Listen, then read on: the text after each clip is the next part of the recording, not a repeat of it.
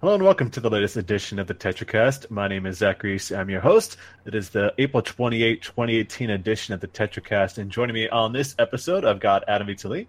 Hi, it's me again. Hello, and I've got Josh Torres. What's up, world, for the first time? Yes, it's been a little bit of a gap since you were one here. whole week. Just a couple weeks. I think you and Like Adam have one both whole shared week. a break. Yeah. I, of course, came back last week after a month-long break, so we all had some time off to think about things. It's been a slightly eventful week. A little bit better than last week, for sure, with how short that episode was. Kind of shocked how short it was. Chow was also on last week, by the way, but he'll be missing out on this one.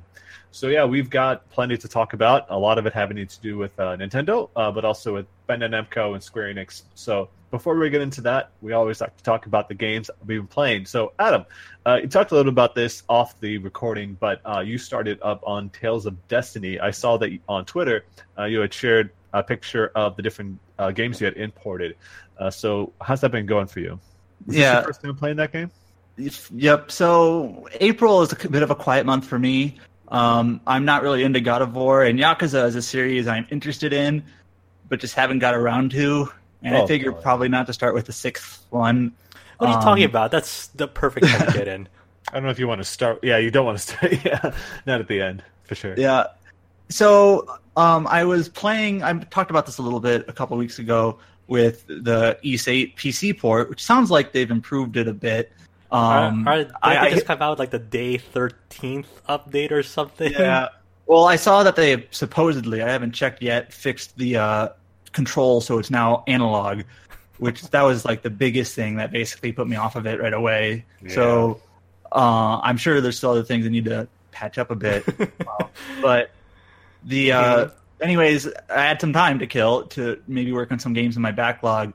And so I have a lot of games that I need to get to. And one, I just decided kind of randomly, Tales of Destiny, I wanted to play. It's actually the last English Tales game that I haven't played yet. I have, like you mentioned, imported a few other Tales games. Like, for example, I have the Tales of Destiny remake, which is on PlayStation 2, which I know a couple of people, some friends of mine, who they love that game. They adore it. Yes, it is. I heard great things. Yeah. In terms of being like the pinnacle for 2D Tales, like these Tales games have like the 2D side-scrolling type battle system versus the more 3D arenas that more modern Tales games have. I really like the 2D way more than the 3D battle systems for Tales. Totally. It's just a lot of fun. Yeah. And actually, about a year ago, I on the podcast I even talked about it. I played Tales of Eternia, which is also 2D. And that battle system is really fun, actually. Yeah, that's some rocks. Yeah, but Tales of Destiny is the game before it, so it is a little bit of an adjustment backwards from Eternia. Now, just a small history lesson. Tales of Destiny was actually the very first Tales game released in English. Yes. But it's not the very first Tales game. That's Fantasia. But the original release of Fantasia, which was on Super Nintendo, never released in English. And then it was ported to PS1, which was never released in English. We actually ended up getting the GBA version, which is the one I played, and it's also the worst one in terms of performance. Second to the mobile version, apparently. That was also pretty bad. Oh, I forgot it had a mobile version. Yeah, I remember it was like paid online only paid mechanics, and it quickly got shut down. So I totally forgot that happened. Online only Tales of Fantasia. That was the dumbest thing they could have done, but whatever. It's also got like a great, but yeah. Go on. Anyways, Tales of Destiny. If you played Fantasia, Destiny it looks and functions almost identically, just with a different cast of characters in a different world. It's compared to the GBA version of Fantasia, it's certainly a smoother experience, but it's not as dynamic and as fun as Eternia, which makes sense. It's kind of going backwards from that, right? Exactly. Now, I don't know how much I want to talk about this game. If you guys are really interested in talking about old games, but all the time, honestly, I love them. I mean, this is like, just briefly, it's just that like I want to get into the Tales series, and I only beat Graces, and so I would love to start on Tales of Destiny. So hearing about this will motivate me, I think.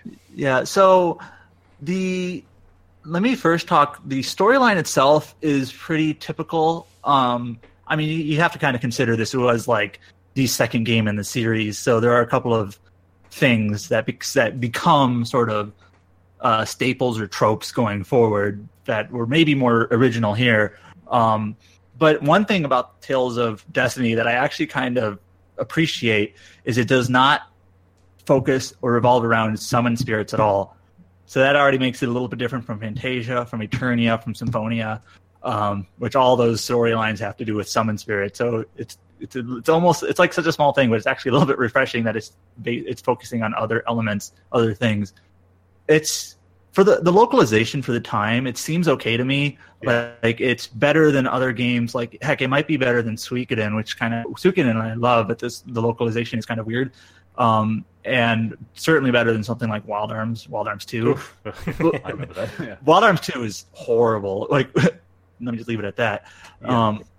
Just talking about games in a similar era. Well, yeah, it's like I'm sorry. I came across a thread where someone said like of that era. It's like also Legend of Dragoon, which I got to play a little bit of and streamed it, and I talked about how the writing felt very stiff. Apparently, that is the same problem. Very bad localization that I didn't pay close attention to. Someone's actually actively working on getting that fixed as well. So those types of projects are also interesting to pay attention to. We like retranslations. It's hard to maybe detail how a localization is, in a podcast. But I actually started to write down. Anyways, the game was released in 1997. And there's a lot of places where the game, you can tell it's a localization from the 90s, and there's this amusing tone to everything where characters talk to each other in a very casual way, even if the situation doesn't really fit for them to be speaking to each other so casually. I know what you're talking about. Actually, oddly enough, yeah. So I actually started to write down just some of the wording that they used and some of the things that they say in the game. And let me just kind of go through this list. Now, some of these things may not sound like that weird, maybe on its own, but just like how prevalent it is in this game and how casual. It just felt like there was no. It's like it was like an era where it felt like it had no stakes because of the way people were like. It felt like a play almost in some sense. So, like some of the phrasing they use, no big deal. Kinda the overuse of the adjective really, so something can be really bad, really stupid, really hate. You're a sissy. You're on my nerves. Bozo, give me a break. Bozo, this is child's play. Bub, get out of here. Bum. Sure this isn't like a Work in Designs localization because I'm playing Magic Knight Rares and I get that theme like all those words too. Yo, gee. Thanks, man. Cool our heels. Whoa. All right. Not all right. Like, I thought this was just a single character thing, but more than one character has said it. All white.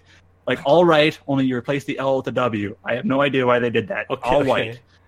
Like, more than one character said that. Good grief. Buffoon. No problem, man. How messed up is this? Yup. Doofus, see ya, sicko, no foolin', that's cake, no sure foolin'. thing, fooey, yakking, Fooey and here's an actual sentence that just seems okay. Let me just read the sentence. It's a full sentence. My father rebelled against this plan, so he was killed off. Now, like the way it came across in dialogue, it was like he didn't care that his father was murdered. He's just like. My father is. It was a matter of fact kind of. Yes, and the context around it is just like he says it like he doesn't even care. Just my father was killed or rebelled, so he was killed. Now, like I know I just listed off. I listed off a bunch of things. Like I still think the localization is okay in terms of the fact that characters do have some character to them. Things make sense, things flow, but there's just very frequently these kind of phrases and things pop up. And it honestly reminds me of amusing. It reminds me of like Final Fantasy VIII, and one of my memories of Final Fantasy VIII that will always not even whatever. It's Cypher's use of chicken wuss to talking to Zell. Yes. That is like that is the thing that sticks out to me the most about that game. When I first think of FF8, that's the first thing I think of. Because chicken wuss is so good. I mean, even back then, I remember playing it for the first time when I was like 10 or 11. Even then, I thought, I was like, well, who says this? This is not something that a normal person says. That's the thing that sold me on that's the thing that sold me on Cyber Show. It's like, this guy's pretty cool. Like, what the chicken wuss? I love it. Yeah. I mean, Final Fantasy VIII is filled with stuff like that, so that makes sense. Everyone likes to poke fun at the dialogue in those games. Like 90s era hammy localizations for RPGs is kind of to me great. to me that's like that was like that was like the whole personality of the era. Like just it's kind of like that's whatever. Why, I mean, that's why you see like so many of like remasters and remakes for games that they come back and fix the script again, like like Chrono Trigger, Final Fantasy Tactics. Like it's I understand it's important, games. but at the same time, I feel like we lost something as a culture because of it. I can't go back. I still like when Frog is the only person who speaks weirdly because he's a frog. It doesn't matter. I will say that there are. I played enough Japanese games, even though I don't really know Japanese. There are certain phrases that you see over and over again in localizations, and I within like the first 2 hours of Tales of Destiny, there's a character that says something along the lines like, "You're looking for it," it being like emphasized. You're looking for it, and that's I don't know exactly the colored and underlined. Yes, it is. It's actually red. Oh, of course. And that's Josh probably be a little bit more knowledgeable about this than I am, but that's like a type of wording that they use in Japanese more frequently than English. So it that's basically like their classic tactic of like trying to be mysterious. Yes, doing a bad job. What it is your character is on a boat or an airship at the beginning of the game, and there's like a magic sword on the ship, and then like people are like, "You're looking for it," and you don't know what it is, and you later learn they're talking about a sword. But yeah, that's like a technique that might sound more natural in Japanese because just that's not as uncommon there, but it just kind of sounds awkward in English. There's also it's also like try to like localize One-chan or Oni-chan, like it'd be big sis or big bro, but that doesn't work well in English. I remember like they were talking about Persona 4 is supposed to sort of introduce people. Even 3 was supposed to like introduce people more to the Japanese culture, and it's still that just comes off way off. Yeah, it's just like okay, whatever, Japan. it's like there's also like one character there's also a character that says pretty frequently, "I'm so glad," which I'm sure is some common Japanese phrase. And there's a couple of times where exposition, a character says a statement, and then another character basically repeats the statement with a question mark. That's also very common. Oh yes, it's like Vinegar Solid or Shenmue. Yeah, they got to repeat everything that's told to them in a question. Oh, sailors at the dock, that kind of thing. Yeah, and one more thing here. Mm-hmm. I'm trying to find it. You really spent the time. You probably should have paid attention more to the game than finding this stuff down. There was a "Can't Be Helped." Yeah. That's definitely can't be helped. That's very. Hey, "Can't Be Helped." I know is a valid English phrase. In fact, even like "Kingdom Come Deliverance," which is I don't know if that was originally. I'm okay with the phrase "it can't be helped." Just the frequency is a little bit weird. Yeah. Yeah. Like I was just going to mention it. It's like it's in Kingdom Come Deliverance. Has that? I don't know if that was written originally in English or in Czech, but not only a Japanese localization thing.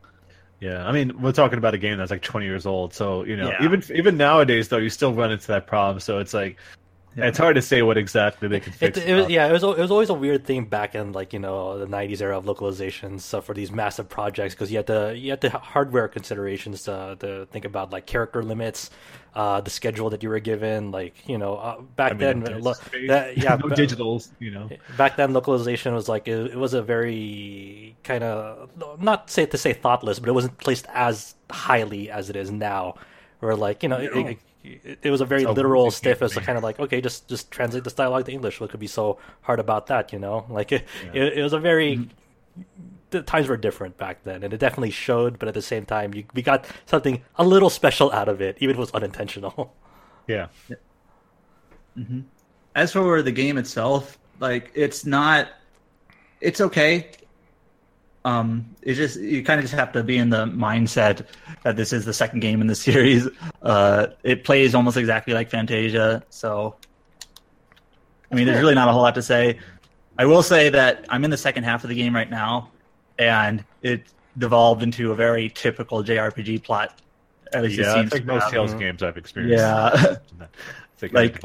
Spoiler: the bad guy wants to destroy the world. Yep, that's We're and we have due to to save it. for like a new Tales game or a new Tales reveal sometime this year. I feel it's been a Yeah, well, long Tales time. Fest. There's that one for the Switch that's supposed to be happening, right? That's right. last If we year. consider Japanese release of Berseria, that was summer 2016. So this summer at Tales Fest, it'll have been 2 years since that game released in Japan. So you figure they might have something. Yeah. Yeah. But it also, though, the series probably needed a little bit of a break. So we'll see. Oh yeah, for sure. It needs a significant improvement because Berseria is still built for the PS3. So Yeah, that was just about to mention. It didn't release on PS3 in English, but I think it did in Japan. So this Yeah, next it Tales did. game will be the actual first not cross-gen, really. So but if it's an open I world wonder. I really wonder, either if they're gonna make it a worldwide simultaneous release this time around, or at least somewhat close to the Japanese release. I think didn't they originally claim it was going to be for Berseria or at least Asteria, and yet it still got pushed away. At least they said now it's going to be within 6 months instead of Oh yeah, know, it was a weird claim, like I forgot if it was a year or 6 months or whatever, but it's just a It weird is thing 6 to months, yeah. to brag about. The you're gonna get to experience it within the 6 months after. It's that's not what we want to hear. What the? I fuck? mean, there's a lot more text in it, but I'm looking at a game like Dark Souls. It's usually a month later, if that. Yeah. Now Well, I hope it's something better though. I think it just depends on how. Because first of all, I guess Bandai Namco's big titles they release worldwide, like Dragon Ball. But also, that's a fighting game and doesn't have that much dialogue and text to translate. I mean, I know it has some, but compared to an RPG. But also, they have the Dark Souls and even Code Vein seems like that's going to be worldwide. Yeah, I think it's supposed to be because I haven't heard of the Japanese. you series, also have just not RPG stuff like Soul Calibur. Yeah. But the thing is RPG Heroes. though, being a bigger localization effort, that's where it kind of is a little bit trickier if they can make it worldwide for Tales. And also, Tales is not not a huge seller. It's still a B tier, not super niche JRPG, but it's not Dark Souls.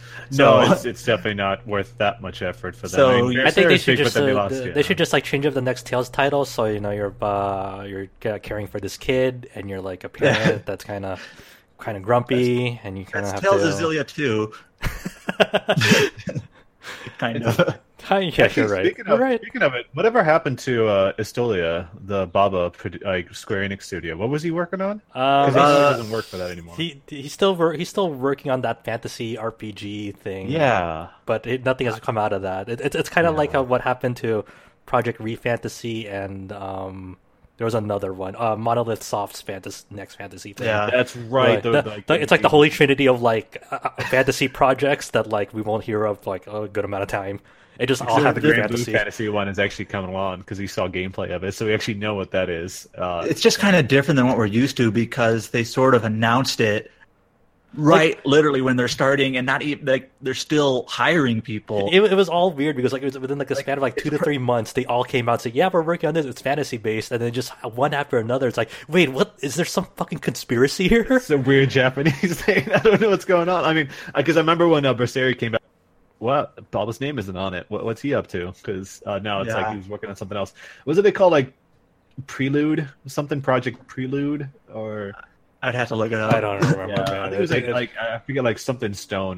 Maybe it's just Prelude because I remember it being something like that, and people were talking about how stupid the name was. But that's just how it is. But yeah, I was just curious. I was just thinking about that because of course, he was the face of Tales for so long, and obviously he didn't work on Berseria, and that was way more better received than Asteria. So it still seems like it could be in a really good place, and I'm hopeful that with the next iteration they'll do something. Maybe they'll use the Code Vein engine.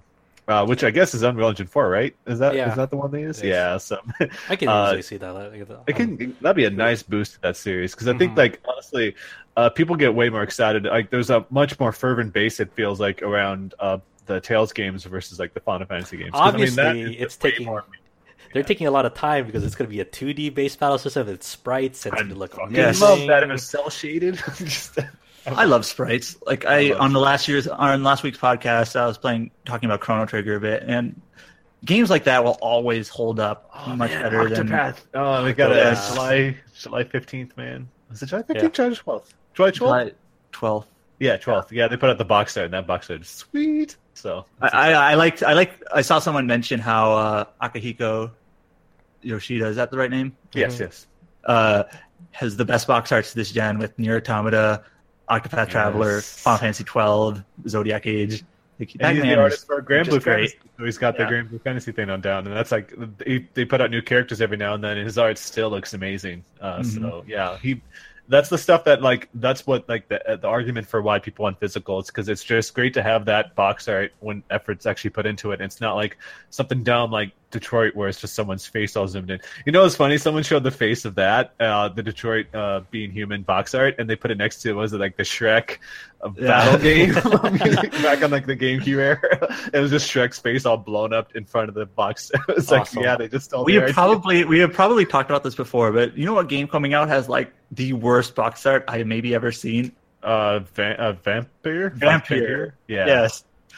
Yeah, It's just some a guy. It's just You know, like that it's kind of a canned stereotypical thing you do if you have blood on your cheek or lip or whatever. He's kind of doing that, and it's just like, this is a game about vampires in early 1900s London or something, and this is the best you can come up with. Really? Life is Strange Yeah. had cool box art, and so it's kind of dumb that they just chose something so generic looking. It's just like, I hope that maybe they'll fix it up. Like, that game doesn't even have a release date. I thought it was supposed to be out sometime next month. I really wonder about it like, does. what the marketing data is. It's like, it does. It's these June. sorts these sorts of games that have like these blown up generic characters on the box heads art. down, flies Yeah, up. yeah. I wonder if that's a sales data speaking of like, oh yeah, these games sell well and they have the box Back art. to the It's like, Mega what the 64 video. Well, I also saw, like, I know some people were complaining about the Spider-Man box art, but in terms of marketing, first of all, I think it's kind of neat, you know, even it's if it Spider-Man. is, Come on. but like in terms of marketing, that is going to, you have this bright red box with Spider-Man in swinging action right on the cover, and the title of the game is just Spider-Man.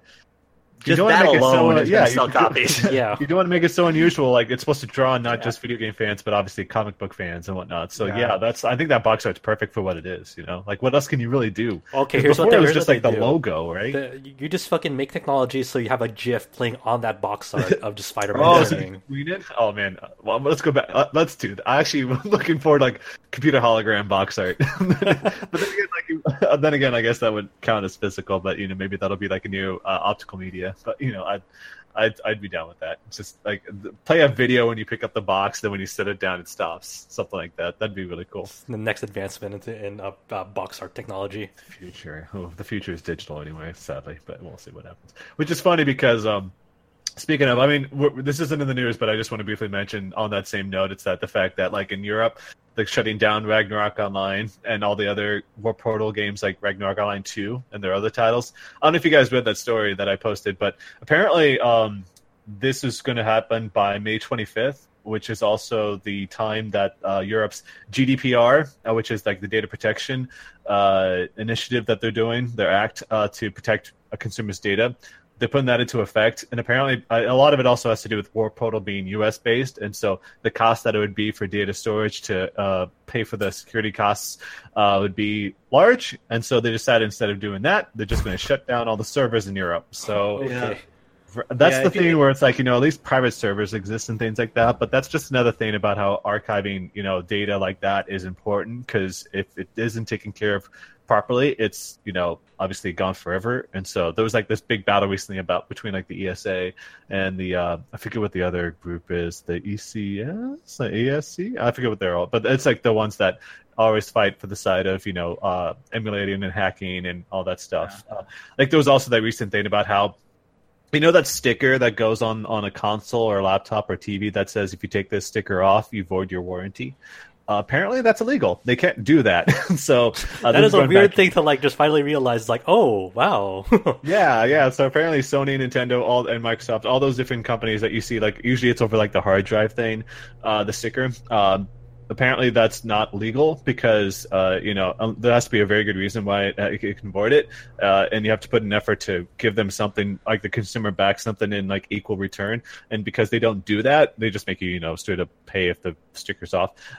They have to get rid of those stickers, so you won't be seeing those much anymore. Yay! I mean, that's just a weird thing to like just realize after how many years that's been in effect. Yeah, it's this weird thing that's like it's taken so long for people to figure out these matters, and the same goes for once again like the digital archival purposes of things. Because Ragnarok Online obviously has a very thriving private server community, but even then, it's still sad to see that stuff go because people have such great memories. Once it finally shuts down in America, I'll be super sad because I played the pre-alpha to that game, and it's just one of the fondest MMO memories that everyone will have to embrace the legacy of Ragnarok Online from then on, where they go into a private server, become like a half Jedi, half Sith. With one exactly. angel With wing, the giant one demon wing. angel wings. Yeah. I always go to Ant Hell and just stay there for a while and level up to 200 pretty quickly. Just all these crazy things happening. I was curious about checking out the not too long ago they launched this thing where you would basically restart Ragnarok Online from the beginning without any of the content updates, and every so often they would patch it in. So basically it's just like a rebirth, but it seems like it was not received well, so I kind of weird. It's like everyone fucking realized, vanilla of RO is actually hell. Yeah, they only added Ragnarok Online to Steam maybe a couple years ago, which also reminds me of how a Tree of Savior just didn't work out too well because of the bots and shit like that. But that was a big tangent. But I was just something I thought about when we were talking about obviously preservation of digital media, considering that people still love that physical media.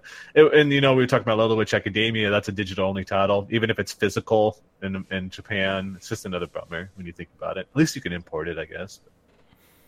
Yeah, but still, it's just you won't have an English copy that just you can pop in anytime.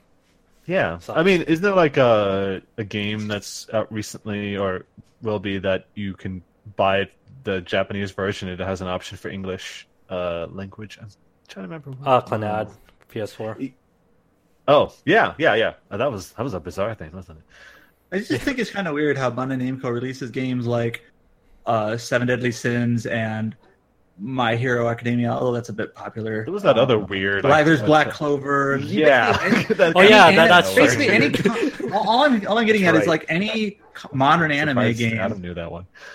Any modern anime game seems to get a physical release, but Little Witch Academia, which seems to be popular to me anyway, doesn't. I don't know. It's super popular. It's on Netflix. Yeah.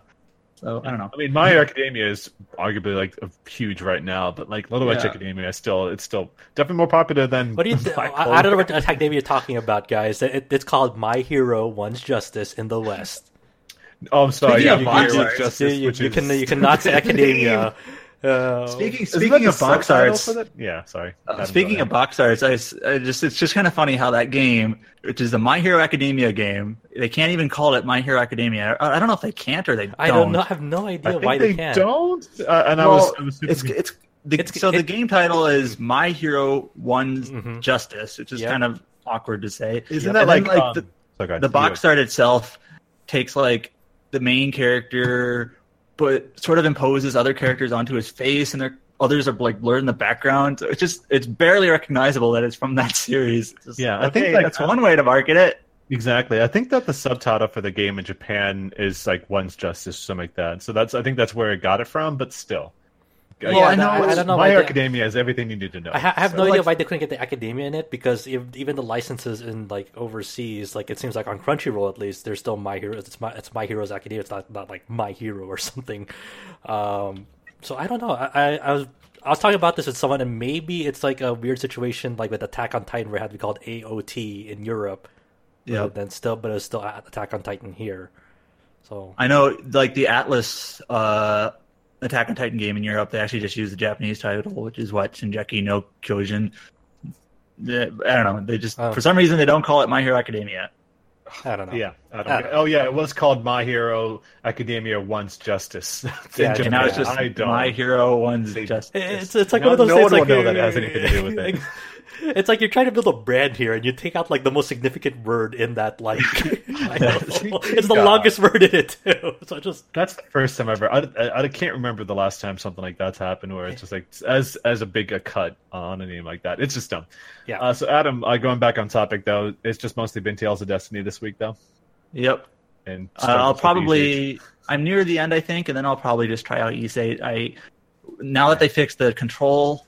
I had it running pretty well before, but that control issue was the main thing holding me back, so I'll see how it is. Didn't they just release another patch yesterday or something like that? They're releasing patches like daily, so probably. We're not reporting on them anymore because they're so frequent now. I think they're trying to get like the fucking Guinness Book of World Records of like most patch game consecutively. That's actually going to go to God of War because apparently it's had 6 patches in 8 days. So I don't it's know. at 1.17 right now. That's how much it's been patched. We're at day 13 patch notes for East 8 or something. So yeah, well, they're competing. They're competing directly with each other. So on that same note, though, Josh, you've been playing some God of War as well. Yeah, I played a little bit of God of War, maybe like 4 or 5 hours in, so I'm not too far in. I've been enjoying it, but I think the weird thing I've had with it is I don't know. It's just when I booted up the game, I had to like set like the motion blur off, and I had to. Oh yeah, I hate motion blur. I had to. Well, I mean that's what I usually do, but I left it on just to like just see how they did it, and then like immediately when I started like controlling Kratos, I felt sick. So like trying to swing the camera motion around. Blur, yeah, so I took off motion blur, and then I had to turn down the camera sway option. There's just something the way the camera work in that game is that makes you really nauseous if I play it too long. Why do you always think you want that stuff? It's disgusting. It's awful. Yeah, it's the way they did. Like I wouldn't have never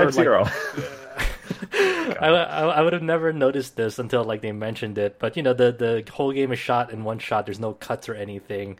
So it's a neat thing, but it works against me because whenever like I move around in games, it's where I expect like my head to be, or like cuts help me like take a breather from what's going on or take in the whole situation. While this one, the camera can like whiplash into like a direction that if your mind isn't anticipating it, it could like really fuck with my head a little. Yeah, so it's like especially because if they take the camera away from you, I know that they do that sometimes. Yeah, so. They do. Especially in cutscenes, like they do that often. And since they're trying to go for like no cuts, like it's very often they like sway the camera around and then zoom in immediately of like the point of interest in the trying to avoid a cut whatsoever, and that's still kind of an iffy thing to get used to for me.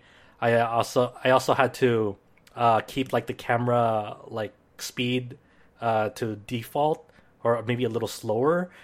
Usually in games I like to like amp that up to like maybe 7 or 8 because I like being able to see things really fast. But if I go too fast on this, it just, since the camera is so zoomed into Kratos' back, it works against me for that as well. So it's just a weird situation I have with the game where I don't really get motion sick from games. The last game that I had that with was the Unfinished Swan on PS3, and I couldn't play that game for more than an hour without feeling nauseous. So I'm hoping that I can like play this game for longer sessions, but I've been kind of finding it hard. I mean, I'm sure there's still like a neat game beneath it. Like it still hasn't really clicked for me yet. There's some neat mechanics about it that I enjoy.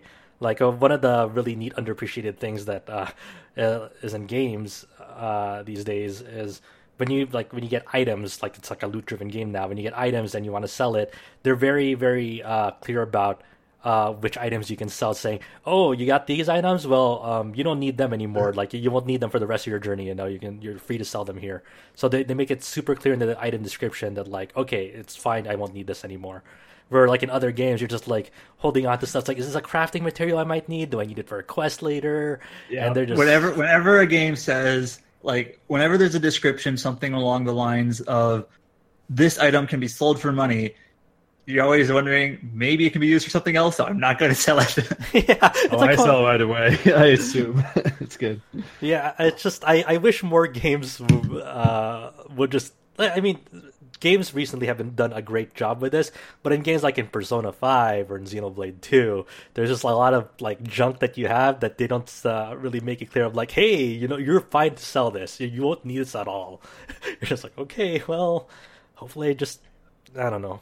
Just a junk thing, that'd be nice. Yeah. But other than that, I like the narrative so far. I like the different direction they're taking with it. The kids, okay, I think. I'm usually not thrilled about always having like a sidekick with me in a game, but he doesn't get in the way, and he he's useful in combat with his arrows. What I like to do is kind of go the stun route of just kind of like doing like bare fists and having his arrows fill up the stun meter to really instant kill. So it's a very nice looking game. Sound design is fucking great. It's just I don't know if I wonder if like this my situation would be solved with a pro. If I were to get a pro, would I feel more at ease? Because right now, you need an excuse to get a pro. Because I mean, it does look really good, but like, I mean, I remember having some great memories of God of War 3, especially like the ending. I thought it was very well done, and so I've just been seeing so many pictures of what it looks like, but not much video. So outside of like GIFs, and so right. I can't speak for your experience though. The lighting system is killer in it. I really like when I'm exiting caves and kind of the way they kind of let the light bleed in and whatnot, and the transition of going from like a cavern area to sunlight and in, like a snowfield area. Beautiful stuff. It's awesome. But other than that, I missed last week's podcast because I was running a community event for Monster Hunter World for the site. We were go on. What's up? How do you like limited time events with RNG drops? No, I mean, I wasn't really gunning for anything in particular. I was there for the experience. I definitely understand everyone's like kind of gripe with this whole thing. So we were doing the limited time Kove Teroth Siege event in Monster Hunter World. That's up till I believe the beginning of May. So I think the next week is when it ends. And essentially what it is you have this new quest after you can reach a hunter rank in it, where you kind of have to gather a group of people. It like you can do it solo. But you can do it up to 16 players split off into 4 different groups of 4. And really the only benefit of like having that many people with you is to level up your pursuit level in it. So when you start this quest in the Gathering Hub where you can see other people's like characters, it's only available there, so you have an excuse to like meet up with everyone at some place. You kick off this siege, like begin siege. And then, so you have everyone choosing the same quest to hunt this monster. And there are 4 different phases to this monster. But in order to like get to those phases more easily, you level up its pursuit level. And the pursuit level, as you level it up, it lets it so you can break off its parts more easily, and it goes to the other phases more readily. Because the ultimate goal of this is you want to knock off its horns completely, but before you knock off its horns, you want to complete these objectives to like raise your reward level. So there are 2 like it's needlessly complicated like many other parts of this game, but there are like 2 different levels that are with you when you start the siege. You have a pursuit level, which affects like I said, like how transitioning phases and how easy it is to break off its parts.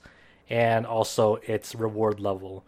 And the reward level is raised by completing objectives with it, because the higher reward level at the end of this, the better rewards you're going to get. So objectives, I haven't played Monster Hunter, so I don't know exactly what you mean, but would an objective example be like trip the monster on a wire or something? So, or like what is an objective? So the objectives are kind of like you broke this monster's tail, you broke the right side of its chest, You broke the left side of its chest, you chipped some of its horn, you broke its like each of its limbs. So you broke its right leg, its left leg, its right hind leg, left hind leg. So it's just a bulletin board of like, okay, you want to just put on as much damage as you can to every part of this monster before okay, makes sense.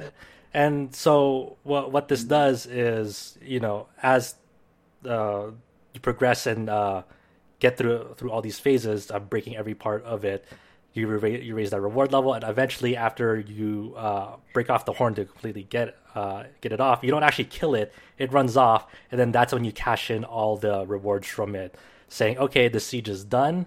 I'm appraising all these items, and you get weapons, only weapons. It's toy RNG weapons you get of rarities 6 through 8, which are like the 3 highest rarities in that game, and they're all exclusive to this. So there's no other way to obtain these outside of this event, and it's totally random what you get.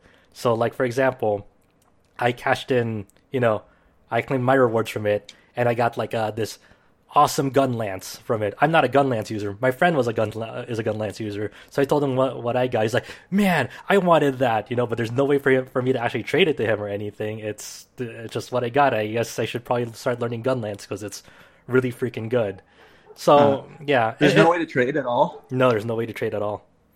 So it's kind of a weird thing. I mean, that's how you get the grind going. That's how you get people to devote a lot of hours into it. Is to Yeah, I assume they'll probably like bring it back at some point. But still, I am. Shame. I imagine so. Gambling. It's basically gambling. It's like loot crates at this point. It kind of is. Yeah. And the benefit of grouping up to all these other people, like having 4 squads doing the single siege, to get is every time a squad completes their objective, you kind of get partial credit for it, and that raises the pursuit level even you can raise that level even faster. So it's kind of just like getting to the max pursuit level as fast as you can while completing as many objectives as you can before cashing it all in. So that was kind of the gist of the event. So it was very fun, kind of like getting our community together on Discord, and everyone had a great time. I'll live streamed it. I'll try to get it up to YouTube eventually, probably when the event is over, because there's a lot of many hours and a lot of size issues getting in the way to kind of get that uploaded and whatnot. But it was a lot of fun. I mean, everyone had a blast. It was great because we started the stream. It was me and 3 other friends who had no idea what the fuck the event was and what to do. 2 of them had to get the tracks for it to even start the event, which was fairly fast. But it was cool because it was a lot of learning as it went. There was no person that was completely knowledgeable of oh, here's what we have to cattle, this and this. It's oh no, we're kind of learning together of okay, this is how the event goes. It's on a new map, so it's a totally foreign environment. There's a new monster. We don't know what the fuck it's gonna do. So it's like the Dark Souls of video games. What you're saying. Yes, we dodged everything from it, and we went into it fresh, and that's the Dark Souls experience, going into a game fresh without any experience. I mean, I saw footage of the boss, and a lot of people saying it's basically the best thing one of the best things that's ever happened to that series. This particular event. So it's a really really cool fight, because the fight starts with the monster is very slow at first, and you're kind of just kind of getting a feel of what to do. So it's roaming around this cavern area, and there's multiple cannons set up there, so you work together, kind of using the environment and tools to kind of get as much damage on it as you can. So you can throw fire cannonballs at it, you can shoot down boulders on it, and kind of just getting a feel of what it's gonna do before it goes to the second phase. Second phase into this more open area at the bottom of the map, and that's kind of when the fight starts getting started proper, where it's starting to be more aggressive. It's starting to do a lot more attacks, where it has a devastating fire attack that it has now, and that can, if you don't have the proper fire resist armor, that can easily one shot you. Or which is really fucked up is the monster is very very large, but it has an attack where it kind of does like 2 rolls on the ground, and it takes up a very wide area. So if you're in its path, you need to do a Superman dive, because there's no way. You have to kind of abuse the Superman dive's invincibility frames to not get hit by it, because that does a lot of damage as well. It does a big ass tail swipe, and its tail is a mile long. And then it gets to the 3rd and 4th phases of it goes to this lava area where it starts getting it starts heating up. So when it heats up, it'll be more easy to knock off parts from it. And then you also have to consume an item, so you don't start getting damage from the environment. And it starts getting more and more intense. And at the final phase, it breaks off all of its armor parts. So it's super fast. Yes, and it's super fast. Yep. So it's such a really cool fight. It's one of my favorite fights from that game. They did such a great job designing that fight and the ramp up of it. It's just a shame that it's limited time, but I understand why it's limited time, because there's a good excuse for everyone to come together. And you take the good with the bad, and it was largely successful in getting people who haven't played for months get back to the game. I was part of that crew. I haven't played in months, but I really wanted to experience this with everyone, and that was great. I loved it. Yeah, we really need to get back to that game. It's just been kind of sitting there since I missed out on some of the big events that happened, so that'd be cool to check Yeah. that out. Even if I won't be able to participate in that particular event, that's still like It'll come back for the sure. promise of stuff like that to come. Especially when we're coming up on the PC release, so I'm sure they got some big stuff planned around that as well to capitalize on the larger crew. There's also the Dante collaboration or the Devil May Cry collaboration featuring going on Dante with from that. Devil May Cry. Yes. Yep. That's exactly. Maybe I should hop in on that if that looks really cool. Did you see the picture that someone took of like the picture of like Chun-Li, Kraylene, the sprite version of Mega Man? Yes, while I Dante's on retweeted the that. top of That was excellent. Yeah, that's great. And it's like, that's Monster Hunter. that's, mhm. Weird combination. It's like I like that Capcom is fully embracing just the weird collaborations that you can do with this and just the ongoing nature of it. Pretty excited about that. So the last game that you've been spending some time with is because of the release this past week, Super Robot Wars Cross X. So, yeah, it's actually X this time. Oh, it is actually the X. Yeah. Okay. So you can go. It's the Enter Odyssey Cross thing. Yep. So yeah, that's kind of the reason why I've been kind of taking a little break from God of War, is I'm dipping back into Super Robot Wars with X, and this is a really really neat kind of new one coming out. V just came out last year. I'm glad you heard that because I didn't want to bring it up. V came out last year, but there's like a different kind of style from V in terms of like story wise. In V, the basic setup in that was you had the Space Battleship Yamato series be like kind of the crux of this story of like, hey, you're fleeing from a dying Earth to go to a very very long journey to Pluto to find a cure to like save this dying planet, and apparently the citizens of this planet, the aliens there, have a solution to kind of help it get back on its feet. And but the beginning of that was kind of very dire because of the circumstances, and it was like kind of nonstop action, but it's always like a sense of despair, depressing, and it makes sense. But it's like, man, this is heavy, but I get it, I like it, but it's heavy. And there's in X, it's very much. Kind of like feels like a fantasy and fresh adventure. Like in this one, you have this characters are getting transported to this like fantasy world called Alwarth, and the crux of this game this time around is a very very old mecha series called Mashin Hiro Wataru, and that's like a kids show. So it's basically an adventure with the cast of that to like kind of go up to this like mountain, I believe, to defeat the villain Dolakdar. And it's a very like just a simple story, and this kid like pilots like a mech that's like has a dragon god in it. So it's a very like very It's a lot more lighthearted than yeah, exactly. So like it's all about like kind of taking things as they come. So it's very easygoing, and I guess the series Wataru has like a really funny localization. I really want to watch its English version now because it has antagonists that are kind of have names like Schwarzenegger, so like Schwarzenegger. So hard to say out loud when instead of reading it. yeah. So and it also has like an antagonist named Cruising Tom, who flies a jet. Oh yes, Top Gun. Yes, of course. Yeah. So dumb. So it's that was actually really funny to see because I've never heard of these characters. I don't know this series at all. And yeah, so it's in a fun ramp up. The original character this time around is cool because it has like this mech that it's called an Auto Warlock, and it's like a magic based mech that deals in a lot of like elemental attacks, like you can summon a storm or fling fire at enemies.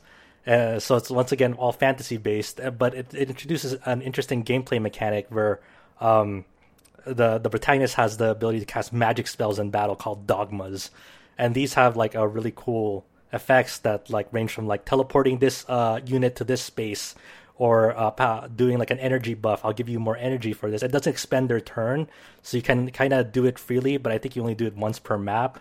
Like do debuffs and whatnot. So it's kind of like a neat twist on the series of like giving you more options.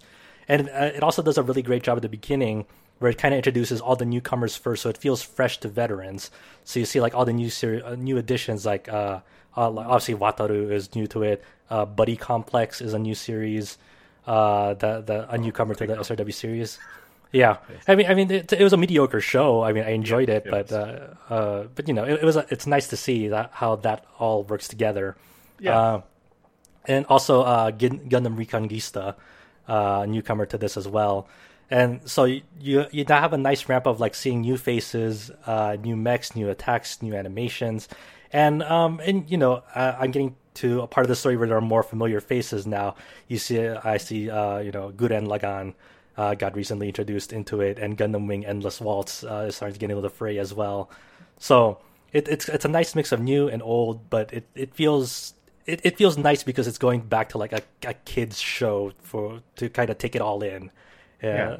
So it's just to me, I like kind of like that small beginnings of like of a little kid who doesn't know what the fuck's going on, like grows into a hero, like a very classic story, like in Dragon Quest and whatnot. Mm-hmm. So it's a lot of fun. I tend to play a lot more of it. I can't wait to get back to it. There's still a lot of series in there, like Code Geass, that I want to get to, because those are like my staples in there. What I'm really in there for. Yeah, I mean, that's legitimately want to play it mostly also because of the Evangelion stuff. Is that in Super Robo Wars Cross? Evangelion is in V, not in X. Oh, it's not in it. Okay, well, yeah. Cool. So either way, both are excellent games. It seems like Gurren Lagann though. Yeah, Gurren Lagann, pretty good. Oh, it is. Oh, sweet. Yeah, okay, Gurren Lagann's in this one. Yeah, I'm not going to spend $80 on it, but I want to buy it eventually because that's especially because like apparently the localization was pretty good. It's interesting to hear see people on Twitter talk about how they contributed to that game. Like I retweeted one on RPG site, but we all shared it. That one person who helped on like the battle text and things like that. Yeah. Actually, Christina Rose, one of my friends, who actually did work on this game.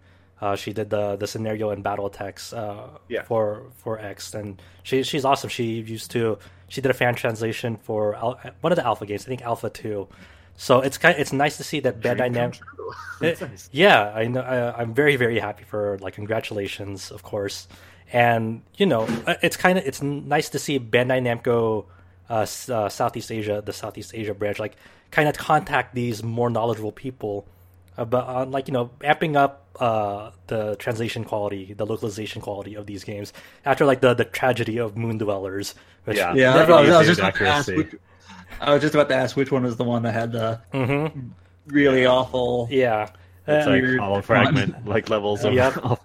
I'm very glad that they've obviously been listening to the feedback. It's like, we can do better, and so far the English script of this game has been really good. Christina has done like a fantastic job, kind of just giving everyone like their own charm, personality, and whatnot. Like with the Schwarzenegger kind of villain, when you defeat him in battle, he'll say, "I'll be back," and whatnot. Thumbs up. Stupid. So stupid. That's so freaking stupid. So good. Stupid, but it's great. And it's weird, like if it's like in the context of a kid show, like do kids really know these characters at all?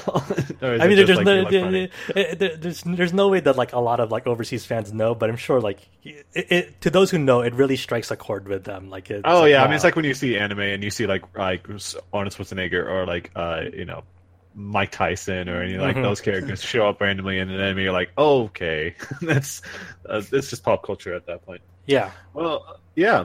So that sounds cool. And yeah, it just came out. So, and like we just mentioned, it's got full English text as one of the options. So you just have to buy it from the Singapore PSN if you want to check it out. But expect to pay a little bit more as a result. Or in some places of the world, about the same, because America tends to be on the cheaper side. The licenses are not cheap, that's for sure. And do not expect it to be localized anytime soon. Yeah, it is localized over there in Southeast Asian territories. Just don't expect like official overseas release, like in North America or Europe. There's English speakers over there. That's why they did it. It's not so we could. It's licensing hell. Benefit. Yeah. Yeah, it's the same as apparently. Jet Set Radio Future is exactly the same issue. It's got license in hell. It's never going to be like remade. I just learned about that. So it's like today I learned. It's apparently got so many problems with the licensing on the songs and all the graphics and things like that that it's near impossible for it to happen. It's just there's so many different. That's crazy. Wow. Yeah, hoops to jump through for that. So yeah, for me, I did cover 2 games this past week. I talked a little bit about this last week, but Mega Dimension V2R, I got to beat that game and put the review up on the site. Even if I'd already beaten the previous game, it was mostly me just skipping through text because, believe it or not, it's mostly the same game. I don't know if Josh, if you played much of that game or how much of it. I played all of Victory, but Yes. and Victory 2, but I didn't really get into V2R because I don't have a VR Oh helmet. no, so... you don't. I don't even want the context if you played V2. But like, it's just, isn't it? What do I get out of it if I played like mostly the same game? Like if I already played it once. If you don't get much, I mean, honestly, like someone asked in the comments on the review about like whether it's worth it to buy this new version or just buy the original. Like if they had not played the original, like which one should they buy? And even then, I was kind of like, I mean, in the review, I pretty much said like if you played the first one, it's hard to recommend but picking up this one. I gave it the score according to like how I felt the overall game was, and I still felt it was pretty good. It was more maybe on like a lower 8, like almost a 7, but I still liked it. Was there any reason to like remake the whole game? Nope. Not really. It's hard to believe why they actually did this. To be honest, because like for the most part, visuals. I know it was like remade in Unreal Engine, but yeah, I actually I couldn't figure it out if it was the Unreal Engine, but if it is, I assume so because that's what they used with Cyber Dimension. But yeah, it's bizarre. So basically, just compare it from the original. Yes, it did get the new engine, so it's a lot more cleaned up in terms of visuals. I even like recorded a video of it on the review at the bottom of the page. You can actually see some gameplay. But yeah, it's a lot cleaner looking. It's not all like smeared as the original did or orange, so it's a lot cleaner looking. The overworld map actually is animated as opposed to just a static image, so that's a bump, I guess. But yeah, it's cleaner. It's more detailed. It just looks a lot better. It's got some nice little bonuses as well. Like for example, now when you run around the world map, the field battle, just around the fields, the different maps, other characters in your party run with you. And so it's kind of like Cyber Dimension in that way, where that was like an action RPG where you had you and your party attacking enemies. It's that they run around with you as well, and the path and issues weren't anywhere near as bad as they were in Cyber Dimension, where they just got stuck in the environment. Here, they seem to keep up with you pretty well, and I just thought, generally speaking, that's a cool thing to do, where you have your party running with you, because otherwise, it's like, unless it's like a weird like straight line or a triangle shape or whatever it is, in this case, they just kind of run with you naturally. It's just nice so that they don't disappear into like your back pocket in between battles. So I think that general addition was a neat touch. Now that you say that, I just think now that it's a weird like bullet point to put into this game and now into like Hyperdimension Neptunia Rebirth 1 Plus on PS4, because that's also going to be a feature in there. Of, like, it is. Of course. Running around with you.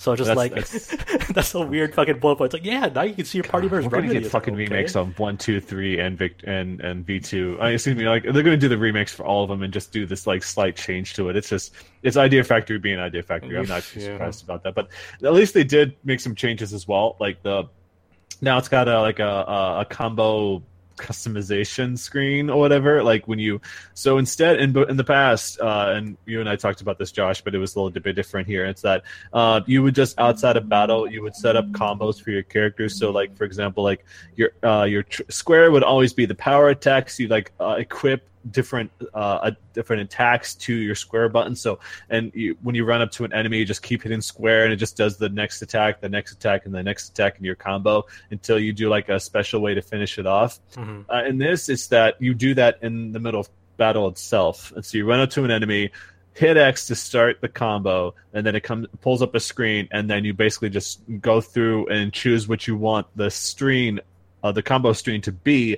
and then you trigger it. Otherwise, you can just go back and fiddle with it before you like do your final make a final selection on that. So it's more like you press X up to an enemy to like for a menu to open up, and then you input it there, and then like kind of You're It's just like kind Whiteout Chronicles. Yeah. I Oh don't know. god.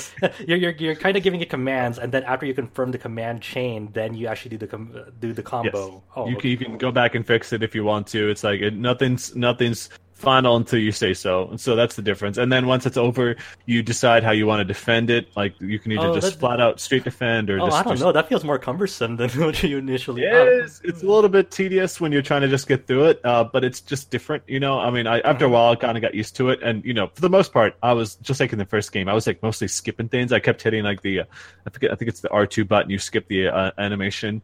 So like after a while, it. Oh, it you didn't bother still me. you have to still okay. You can't set macros either, by the way, so you have to put them in manually. Oh, that sucks.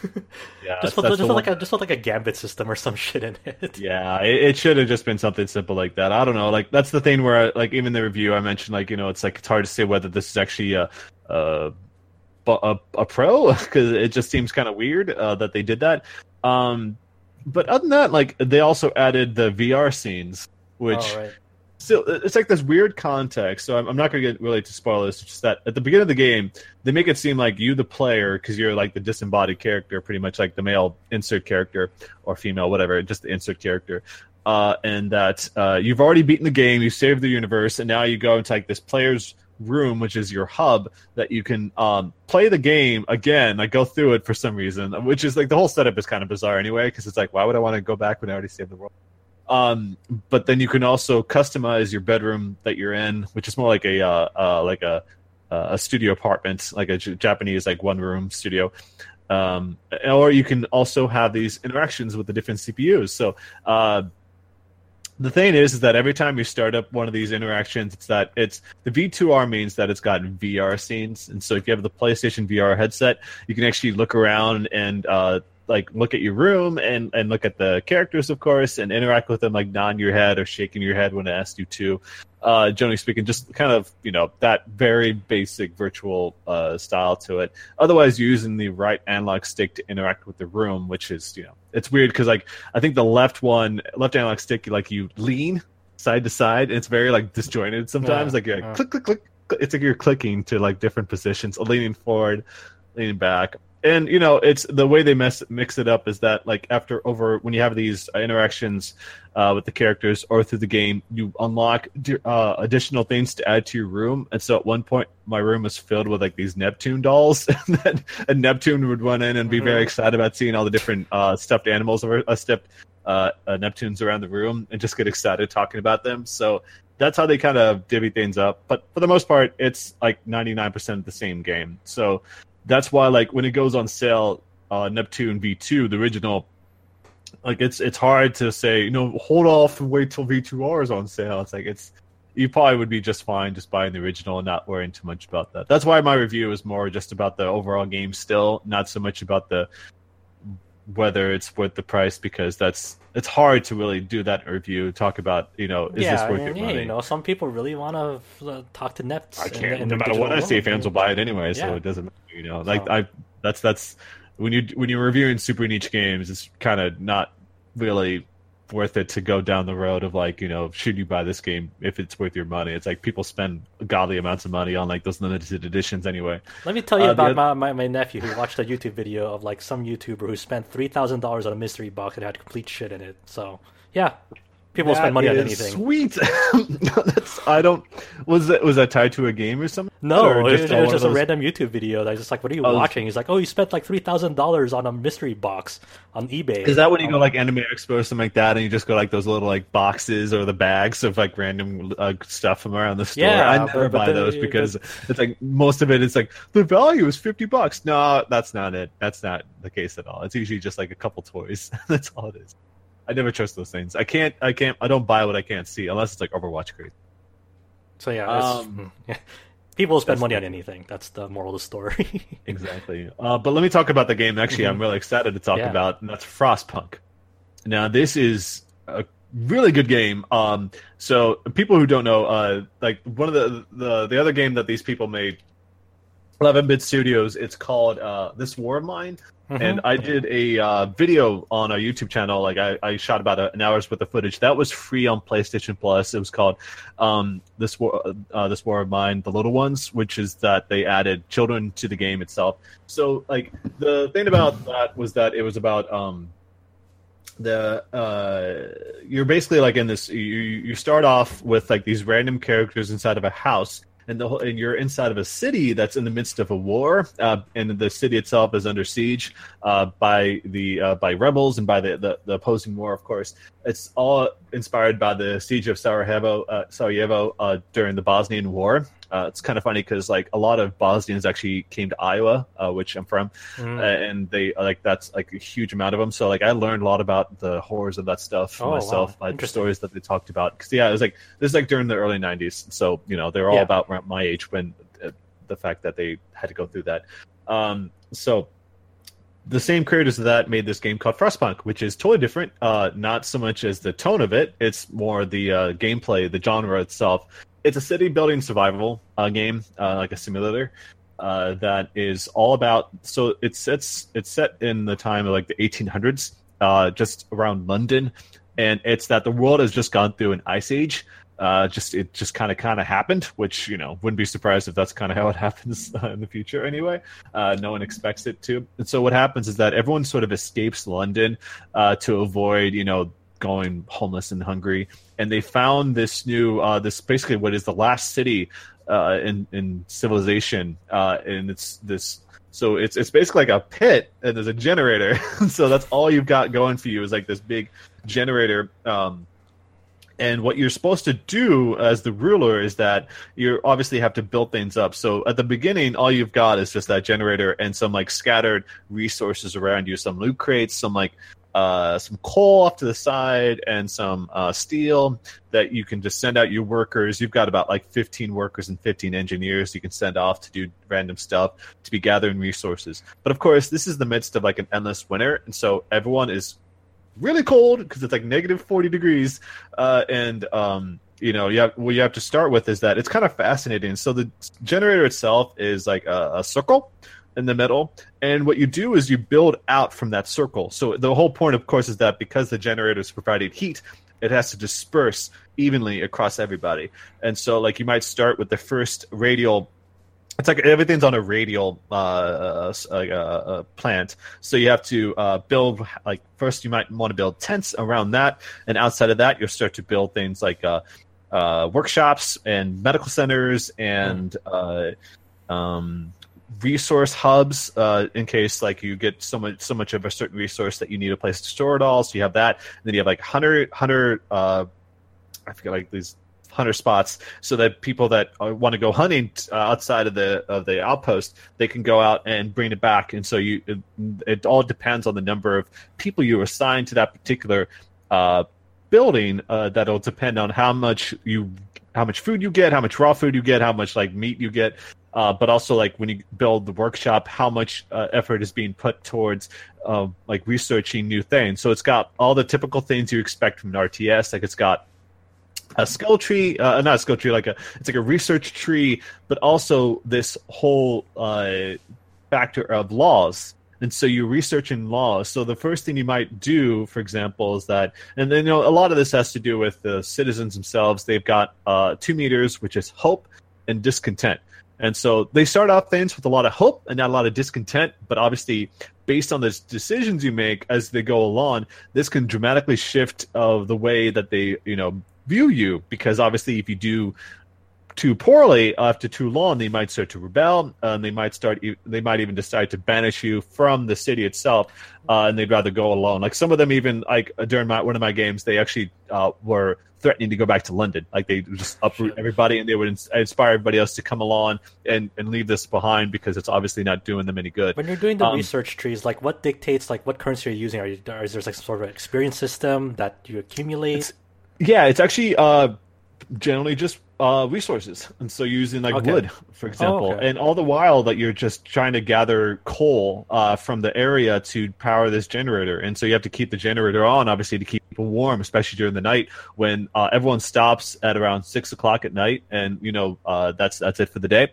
But that's what the laws can come into play. You can research extended hours. You can research child labor. You can research like 24-hour shifts, like people. That's Our the thing. Is favorite. like exactly, it's like the trade-off. It's that I'm trying to keep these people alive, but they're not happy because they're being forced to do these things that their bodies aren't capable of doing. So it's in that, and then you might research. When someone gets gravely ill, do you risk doing like as much as you can to keep them alive, or do you just let them die, or do you want to like turn them into amputees, like they get frostbite, cut off the foot or cut off the leg? Like I had one guy that I had to amputate for the first time, and then after a while he got so depressed about not being able to contribute to the colony that he basically committed suicide, and that was it. Man. And like these moments come across that are very dark and grim. Like for example, like this there was we had a death. It's that this child who was laying down next to the graves of his parents froze to death while laying there. So it's like these moments kind of shows how stark everything is. Is there like a definite end though to this game? Yes. Okay. It is. So what it is that you've got. I'm trying to remember. I think it's 45 days. Yeah, it's like 45 days that you have to beat the game. I was able to get to the end. It wasn't that hard, I guess. It's just that I had to kind of manage everything up front, and so it was mostly just set up about 3 or 4 workshops so that because they all work together to boost how fast everything gets researched. So I got that going. You can also research these signal balloons, I guess, and so you can send out scouts to go out and search for survivors or also resources. And so I was able to get all that stuff and bring it in to help the colony more. And you can also research more ways to get resources, like carving through the walls, because you're basically you're surrounded by walls, and all you've got to get out is like a ladder. So yeah, you go through the walls, go underground to bring stuff up to the surface, more resources. You can also research automatons, which are giant robots, walking mechs. There we go. That can also serve. The problem is that they also take coal. So what happens is that you do not want to put them on to gather coal, because then it's like this weird canceling each other out. It's really bad. Can we replace the humans with the mechs? I wish you could. Honestly, I was spending time there. These automatons, they don't get angry with me. They don't get upset. They don't complain. They don't get hungry. All I do is feed them some coal. Finally, I can push my agenda of replacing the human race with androids and mechas. It's basically what it was making me happy, because I'm just doing my best to keep these people alive. And every so often your citizens, they'll come up to you making a very hard decision about we need you to, because we're for example we were having an overcrowding issue with the medical facilities because people were getting sick because of the heat, because of the cold weather, excuse me. And so you promise them to build a new medical facility, and if you don't do it in time, obviously the discontent goes up. And also by the time that the 45th day rolled around, there was this big event, which I won't spoil, that kind of puts you in this very difficult position, in many ways, and you're really struggling to fight against what the problem, what's facing you, and you have to come out the other side successful. Otherwise, your whole colony is doomed. And so, but once that's over, there's not a whole lot else. That's the only real knock I can say about that, is that once you get through the 45th day, you can't continue. So it's not like this free mode where you can just keep going forever. I think this War of Mine, you could totally do that. So it was kind of different that way. Do you feel it's relatively rigid in the way you build your city, or No. do you think it's free form? It's a lot more freeform than you'd expect. Okay. You can do a lot. A lot of the stuff, it's more that's I guess that's the other knock, is that once you get through the 45th day and be successful, like I was, it's that you probably could go back and mess with the laws, because at some point you also can institute either religion or law and order, because that's kind of the thing, is that you have to decide whether that's how you kind of keep everything under control, because people are getting restless, because why wouldn't you be in that situation? And so that's kind of the big part of it. But outside of that, like you might get your fill, but that's a lot. And they're adding more content later. Like they're promising future content updates for this game. But right now, it's that once you beat it, you've got access to a couple scenarios you can try out for yourself. But it's more like it's kind of like Age of Empires, something like that. Like we'll give you this many people, this many workers. You have to kind of protect them while something else is happening. It's that kind of RTS style to it. But for the price of this game, it's well worth it. Like I had a great time with it. It's very addictive. How much is it? I think it's $20. Price. Sometimes it's not worth it to check the price. Sometimes. $30. Yeah, no, that's $30 is still perfectly fine. Yeah, as long as it's not full priced. That's the thing. That's like when you're pushing a little too much. And like I beat the game in about 15 hours, I think. Okay. But that was me just being like, I was like doing a lot of fast forwarding and stuff because it was review. So if you want to really take your time with this, you can really have a lot of fun with it. It's quote unquote fun because boy, but if that intrigues people, like they want that sort of everything's on the brink. Game. Yeah, it's dark, it's grim, it's got that really cold tone to it, but it's also got a neat look to it, especially because like for the most part the only real color is coming from the heat. Otherwise it's just a lot of blue and black and everything just feels sort of miserable. But that feeling of achievement that you get for being able to help people survive another day is unreal. Like I love that part of it, and like I said, it's for the price, definitely. Cool. Definitely. Awesome. Sounds all good. right. Other than that, it's just a lot of stuff. I got another review working on. I'm going to review that Atelier game. That's the Lydian Well. That's the thing. We got to get to that because I'm not going to go into why we didn't review it before. It's because my computer messed up. But let's get into news. Tech difficulty sucked. For everyone. So I couldn't cover it at all because my laptop can't run that game. Cool. Apparently, it's way too demanding. But we'll have that. So people who've been waiting for that review, it's coming.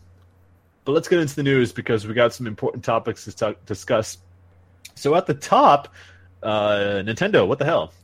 They've fallen into the mobile hell. They have contracted the services of Cygames, who people know as the creator of Grand Blue Fantasy, along with a bunch of other games in Japan. They are partnering with them to create a whole new mobile RPG called Dragalia Lost. I don't know if Josh or Adam... Actually, Adam, you haven't talked in a while. Adam, you take this, since you covered the story for us. Yeah, so this was announced basically as part of their yearly fiscal, details that they made, that they have this collaboration with Cygames, and that there's even like a small, like Nintendo will get compensated from like with Cygames stock, like 5% or something like that. Which is a lot. Now they haven't like detailed how many, if this is like a multi-game project or what this is exactly, but what we do know is that the first game is Dragalia Lost. It's coming out this summer in Japan and a couple of other regions like Taiwan.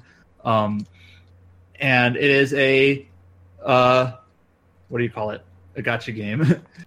Where it's an action RPG mobile game for smart devices. And it looks like, it's kind of like a real-time action RPG where you're moving characters. They have a trailer. We have a trailer on the site. Also want to clarify that this will get a North American and European release later after those territories. Yeah, it's been confirmed. Yeah, worldwide release, including English release, just no date yet for those. But anyways, it's an action RPG, so not like a Fire Emblem Heroes or something like that. It reminds me of that Battle Girl RPG high school thing that Zach is very familiar with. Yeah, it reminds me of the gameplay of that, the Battle Girl High School. I think that's what it's called.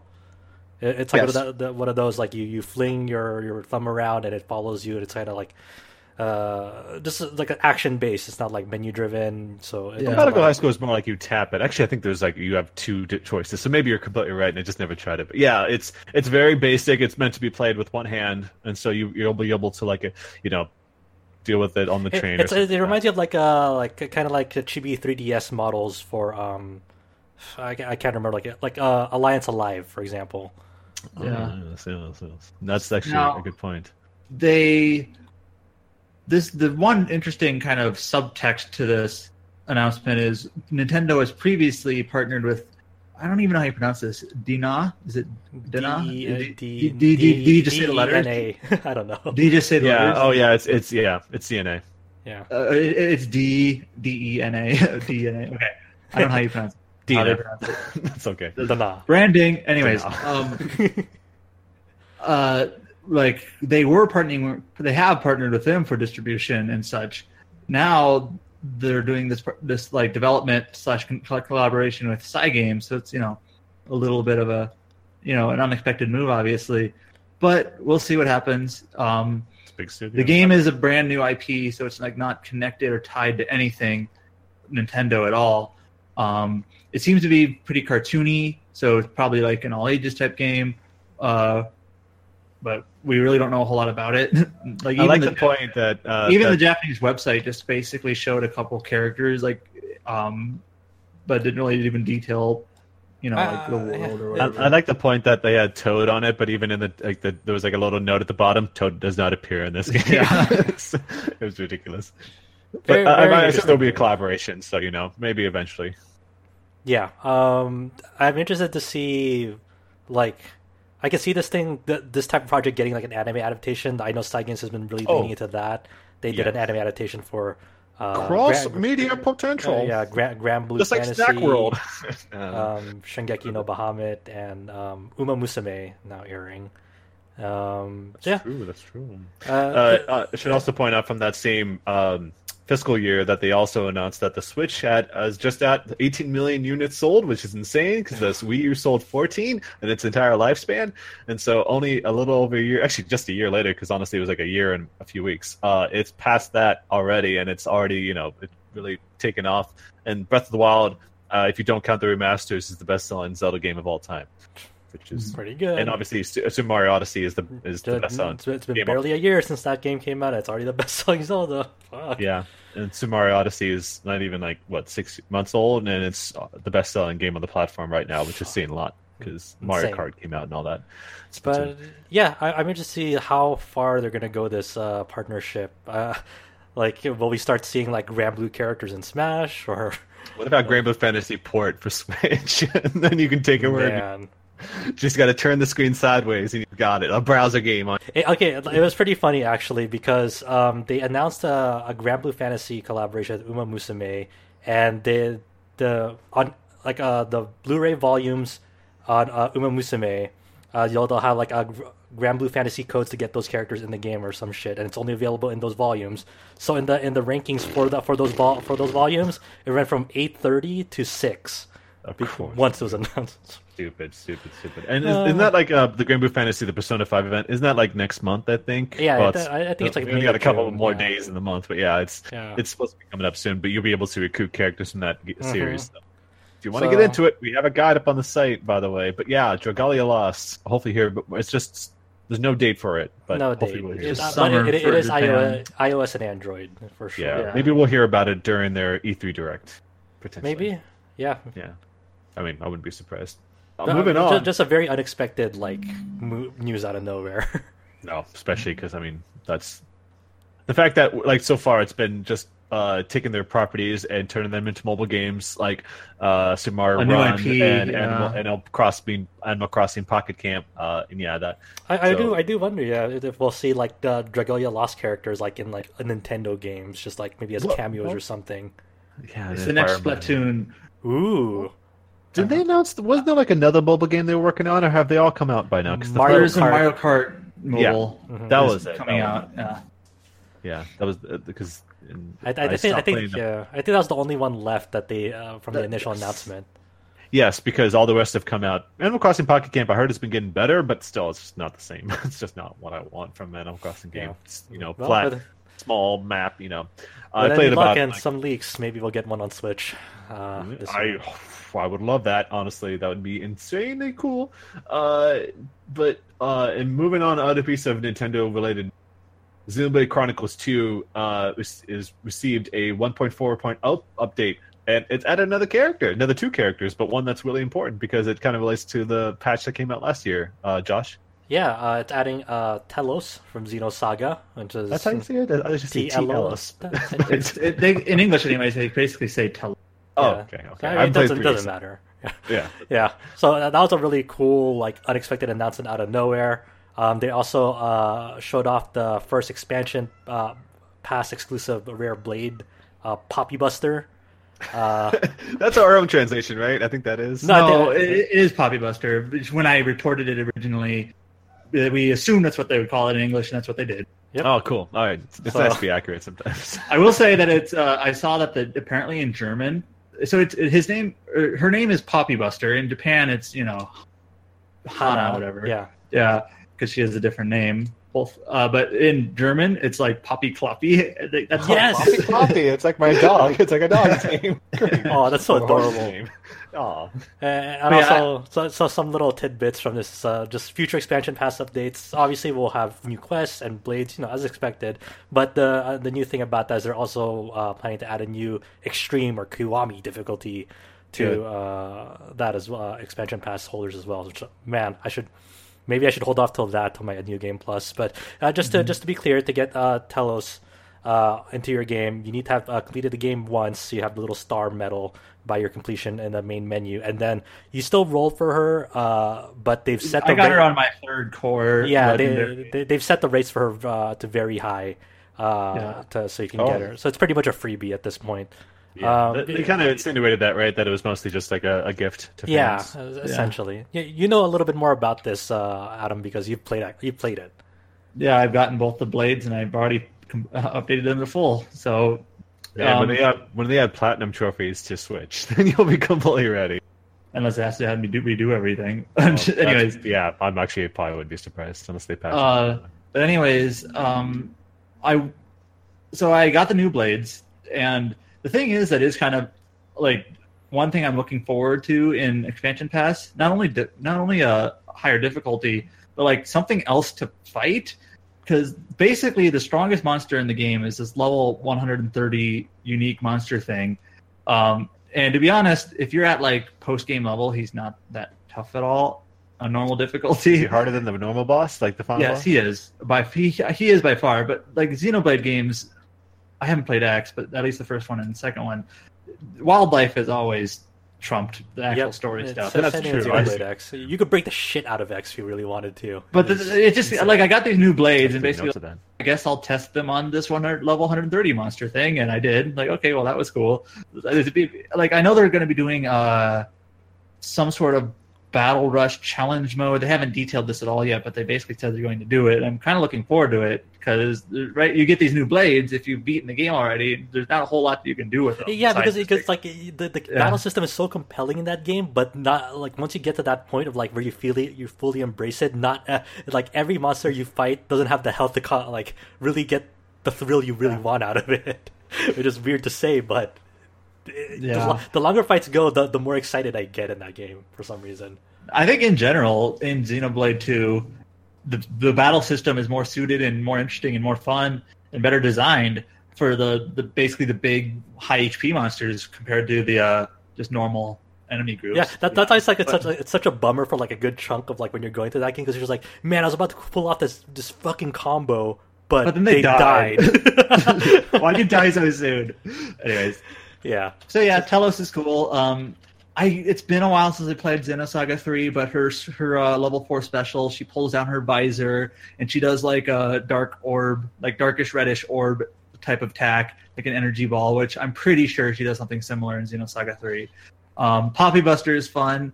Not to like, it's not really much to spoil here, but it's just it kind of takes the antics of Tora and Poppy. And there's more of it, and now you have Poppy Buster, and it's just kind of amusing. And Tora and Poppy, very good characters. Always want more of them. I love Poppy. Poppy is so like Poppy's so good. Yeah, she's kind of like this mix between like a childish, naive person, but she's an android, so she's also like super smart. So it's just kind of this, and she's snappy too. She has like a lot of like harsh comebacks, and it's like wow, yeah, that's awesome. That's great. That's cool. Yeah, just more of this tease of Xenosaga out of nowhere. Come on. And I assume you guys talked about the tease of the Xenosaga HD trademark thing. I'm sorry. I was thinking about it for a while. I was like, what That's literally also in Sword Art Online Fatal Bullet. Is a character who's an android that's also a girl, a little girl, and she's also super smart. So I was like, oh, so they have something in common apparently. Those two games. It's Both just, have it's just anime like this. characters. It's this juxtaposition for Poppy specifically.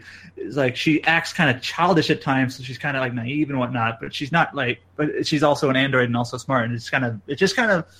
She's not like a deep character or anything like that, but just kind of fun and amusing. Oh, okay. Well, the character in the game is in Sword Art Online Fatal Bullet is. I guess I don't know if you'd call her appealing, but yeah, she's like that. That's why I was thinking. Poppy's a better character.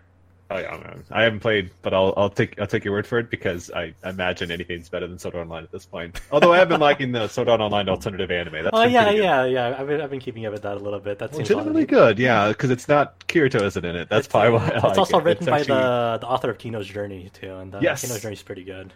I heard the new Kino's Journey wasn't that great because they changed the character a lot, especially the motorcycle, and they said hell no. Yeah, but don't watch the new Kino's Journey. Classics. Yeah, don't play it. Don't watch that at all. Apparently, it was bad. To watch like the 2006 one or 2002, I forgot. 2002, I bet, because I remember watching that like in high school and like middle school. That was awesome. That was good. That was really good. Very, very cool. Great opening song, by the way, too. Mm-hmm. But yeah, it's that's Xenoblade Chronicles 2. Obviously, is that patch is already is out soon, or is it out now? It's up. Oh yeah, because we got the footage, of course. Yeah. Yep. All right, yeah. So that's kind of on the Nintendo side of things. Also, apparently, Tatsumi Kimishima, who took over as Nintendo president and representative director after Satoru Iwata passed away, sadly, he will be retiring on June 28th, and Shintaro Furukawa is going to be taking over.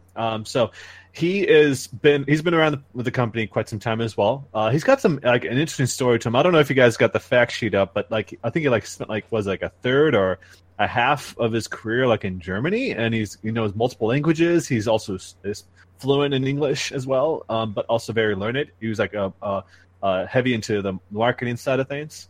He's also not really like he has some game background, but that's not like his forte. No. And that's basically one thing that Nintendo is. There's been a couple of sound bites and interview clips recently where they talk about how they try to hire people from diverse knowledge they don't want sets. They're not all just programmers or gamers or whatnot. Which is weird. So that's how Satoru Iwata. But anyway, yeah. Yeah, so, I think it's he's young. Yeah, he's 46 years old. He joined Nintendo in April of 1994, and this kind of makes sense because Kimishima was always served as like an interim president. Yeah. Isn't that funny? Because I think it wasn't like that. People at the time when Satoru Iwata took over, it's that the former president was like in his 90s at the time. Was like they were not sure about hiring someone that young to become president. Like it was very they're very cautious about that. They didn't like that idea much at all. But they were able to convince the powers that be to have him become president, and obviously it was the best decision they could have made. Mm-hmm. So maybe this potentially could be the same thing. Because if anything, it's a long time. Furukawa is like in the obviously the ballpark of ages compared to Iwata, and but I'm very interested to see where this goes because Kimishima fucking knocked it out of the park when he was just on his very short time period as president, making sure that the Switch, as had a steady launch, successful, keeping the ball rolling. So you don't know how much of it was Iwata, of course, but like Kimishima obviously did play a big role in that too. Mm-hmm. Yeah, especially because we're talking about the rollout, which is it's also because like it was a very very like weird time for Nintendo because Iwata was there for quite some years, and now it's just like he's gone now at the dawn of a new console. Like at the very least, it would have been. Imagine a lot of uncertainty. I imagine, and exactly. A lot of it had to do with like third party relations. Like I'm sure like it was Iwata. Obviously, his role was kind of shrinking because of his health issues, and so Kimishima, I'm sure, like played a big role in that. If you want to, Iwata was obviously behind the huge success of both the DS and the Wii. 3DS. Obviously, the Wii U was also under his reign, but. Like he passed away kind of when Nintendo was not in a super great spot, and obviously he contributed to Switch, or at least it seems that way. Yeah, it's definitely his baby. It is his baby for sure. Yeah, it is. They talked about that before. Yeah, I can't pronounce his name. Kimishima. Kimishima he did his job well for being interim. Yeah. You think about Nintendo where they were 5 years ago with the Wii U. Think about Nintendo now with the Switch. It's fucking like you were just saying earlier. It's like already at 18.7 whatever million, and that's already way past what Wii U sold in its entire lifetime, and the Switch has been barely out for a year. It's nuts. And apparently, it's actually getting third-party support too. Yeah, it's important to point out that there's another story coming out that the PS4 sold about like 79 million or almost 80 million units, but they're looking at that the sales are plateauing. So they're expecting that's going to shrink because people who wanted PS4 have already bought one, and so that might be the coming of PS5 soon enough. But the Switch, just we're talking about like just a year later, it's still taking off. It's outselling a lot of crazy. I wouldn't be surprised if it outsells the Xbox One soon enough. But because that's like about half of what the PS4 has is the Xbox One. I think it's like at 50 or something like that, 45, 50. So it's just exciting to see that. And there's some really big games still to come, especially because Smash Brothers isn't even out yet. Which will be at E3, by the way. It seems like Smash Brothers is their big game this year. Oh yeah, absolutely. Well, I can't think of too much else besides Octopath Traveler, but that's not going to be. That's our big game in our hearts. Yeah, that's apparently there's still Fire Emblem this year, and like Dragon Quest XI, Valkyria Chronicles 4. Fire Emblem Warriors sold over 1 million. So like Fire Emblem. There's a new Ace Attorney game, a Pokemon game coming out. There's plenty of stuff to be excited. But like Smash Brothers is going to sell multiple millions. So the new Yoshi game could potentially be big for them too. Because that's obviously way more mainstream for them. So that could also be a big get for them. And like these deals, like the ones with side games, like they could still be courting these big mobile publishers to be in their games off the Switch, even if it's kind of not the most Yeah, I really wonder if we'll see like an eventual like maybe port, or maybe that Grand Blue Fantasy Relink is no longer PS4 exclusive. Maybe it'll get an eventual Switch release. Like who knows? It's hard to tell. Oh, its own version, that's the kind of thing that we can kind of hope to see. As long as it's not like minigame collections, then we're good. You also see like this weird kind of trend of like smartphone games getting a Switch version, like another Eden, not only getting a Switch version, but also getting a worldwide release. That was a smartphone game, and like apparently very good for the people who played it. But it's just kind of like will we start seeing more of these like smartphone games get Switch versions, and if they haven't been released worldwide, where does that put them? So I think another Eden is going to be a very interesting case to watch, because like no other game project is really going the way it's going, of like just announcing one, a Switch version, two, it's getting a worldwide release. Yeah, that's another Eden looks awesome. So I'm hopeful to be checking that out, because we're talking about the writer of Chrono Trigger, the director of Chrono Trigger. In fact, writer. I don't know. Someone from Chrono Trigger. Yeah, I think it was the writer. Excuse me, of Chrono Trigger. Is the one who worked on that, and Yasunori Mitsuda. He contributed the theme song, but otherwise they've got like a lot of people that have worked on a bunch of anime doing the music for that. And from what I know, actually, from knowledge of people who actually played Another Eden, I played some of it, but obviously I don't know Japanese that well, so I don't know what exactly was going on. People who played it, they legitimately thought it was like, basically it's very much like a traditional RPG without the awful trappings of mobiles or gacha games, that there's no like stamina system, there's no timers and stuff like that. It's for the most part, it's like your typical RPG, a very good one at that. And the only thing, it's got some of the gacha stuff in there, but like it's not egregious about it. So that means that it could be really good for the Switch in a broad sense too, and obviously for mobile games as well. So hopeful for that. Yeah. Moving on to a few other pieces of news we've got here. We probably start winding this down a little bit because some of these other stories are not as big in the grand scheme of things. So Chucklefish, who I wish they would talk more about that witch school game, but apparently they had another game to share, Eastward, which is a new game from this Shanghai-based publisher, developer called Pixpel, that looks cool. So it's apparently it's been in development for a few years, and it's a very small team that are working on it. And so it's like this weird story about that's all, like the whole look of it is inspired by the 90s Japanese animation, which immediately got my attention because that's like the peak with the cell animation.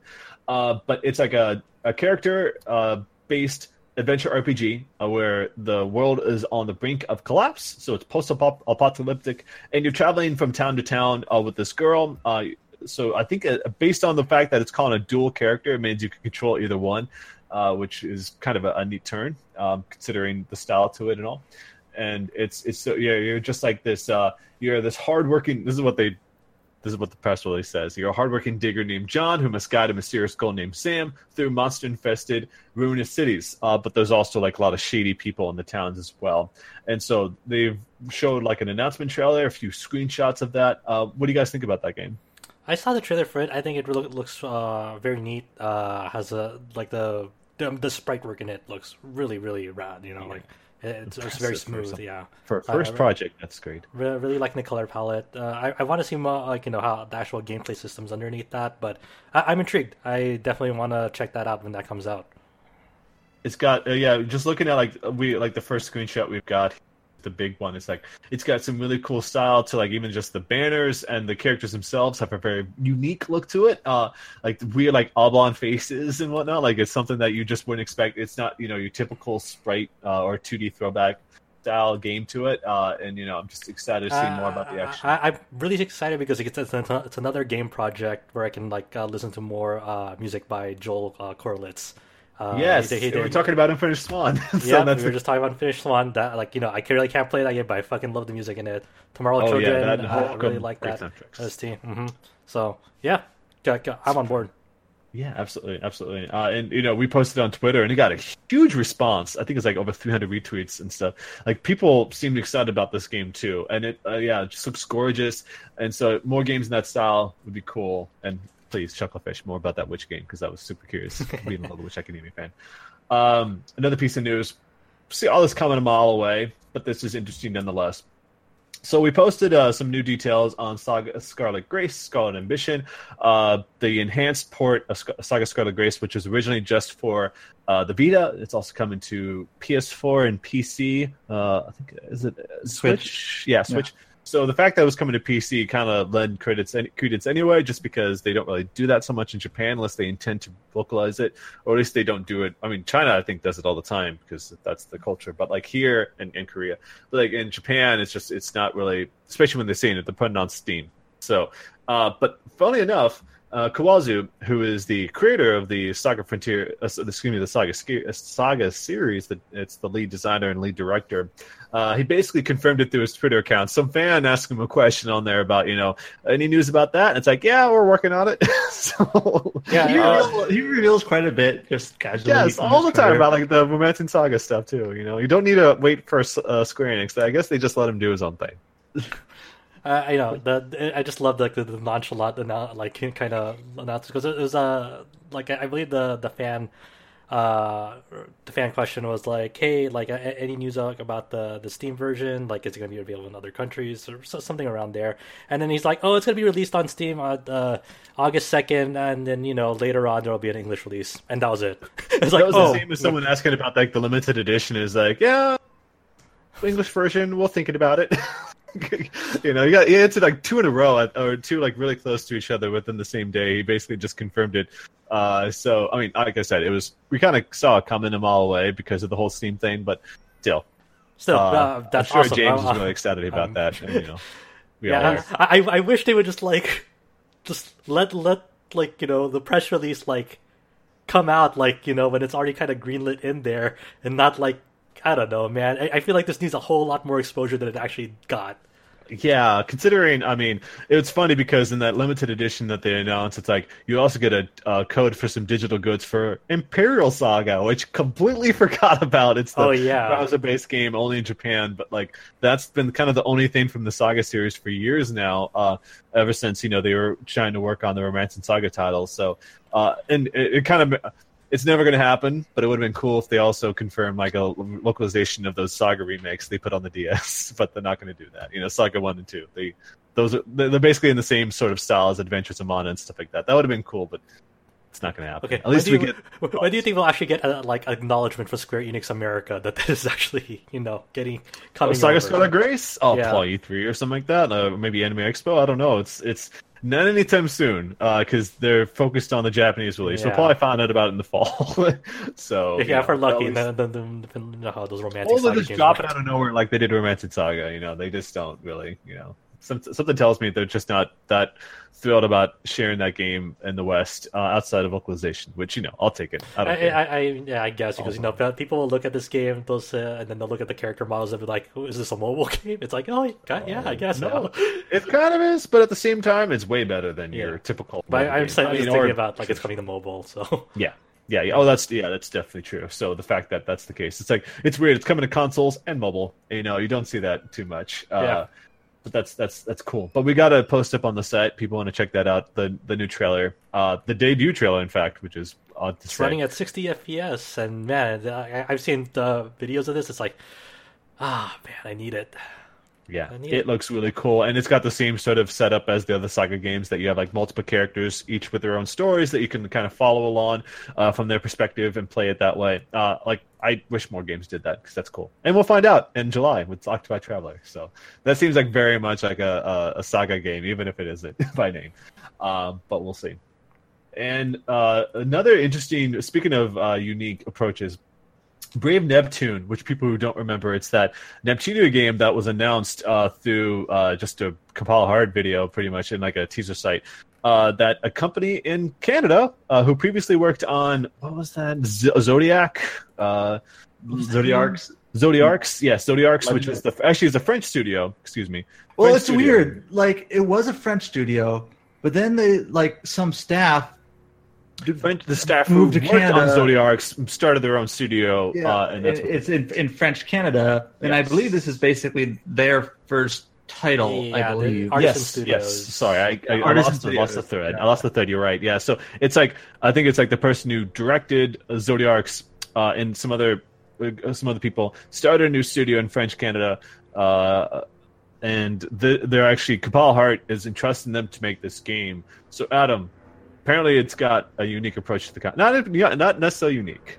Well, so when it was first announced, they basically said it was a 2D RPG, and I think even now we still don't really have like a proper trailer or even No, screenshots just for like it. some like. But it was in magazines this Uh-huh. week, so there's Yeah. more information on it. It has some subtitle, which I don't have it in front of me, but it's something like Ultimate RPG Experience or something, Yeah, silly. it's gonna be cut. It's okay. It doesn't matter.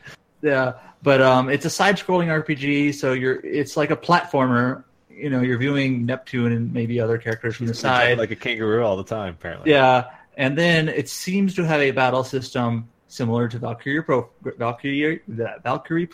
It's hard which to means say. yeah, it's like it's turn-based in that your characters are basically assigned to a face button, and Sounds you so do attacks cool. in a combo.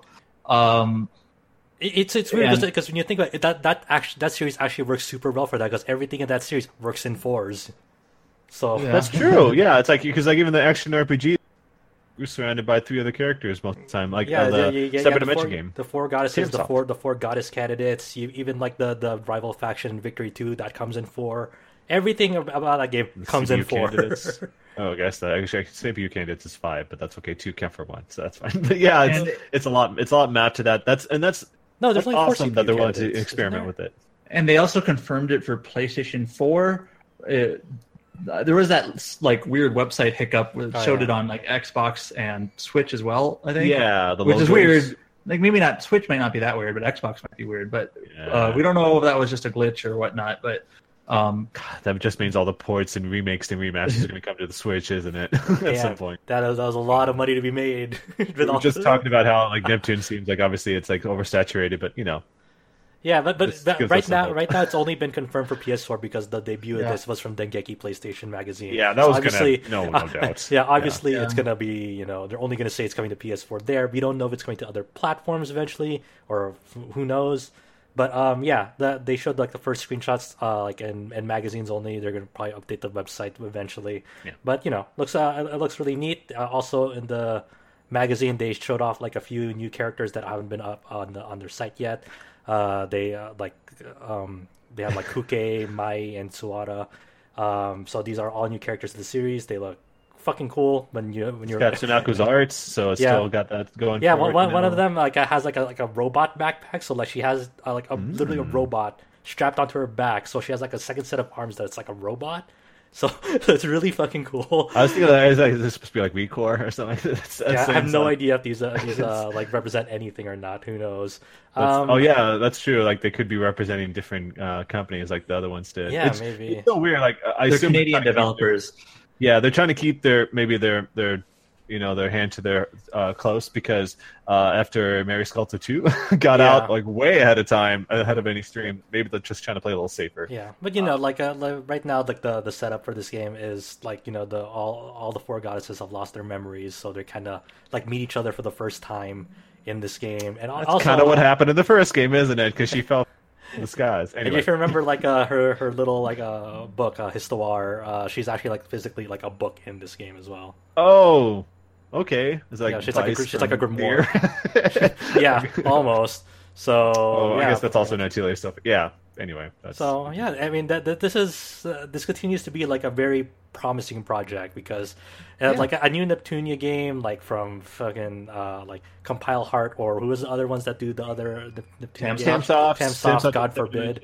What that series needs is like a breath of fresh air, and man, this totally different genre. Well, not totally different genre, but different type of RPG. Yeah. I mean, obviously, it's hard to tell whether this will nail it because Zodiarcs was kind of, But but it's hard to really compare because it's just like it's one or two dudes from. If it plays exactly like Valkyrie profile from like platforming to the battle system, like the mobile game, the upcoming mobile game. Valkyrie the upcoming mobile game is just basically Valkyrie profile Lennon. I know. It's just imagine having giant. Yeah. Okay. Oh man! Just and digital analog sticks all the screen. Now you're just posing the possibility of this getting a smartphone version release, and Compile Heart. I mean, it's potentially it could definitely happen. If you like whisper a platform to Compile Heart these days, it's like, oh yeah, we should probably release it on that. We'll release it 3 times over the course of for 1 year. I consider myself a bit of a Neptunia fan, but I'm not that. This is I can't that shit. This is sort of related, but kind of a left field question. Josh, Exist Archive, is that any good?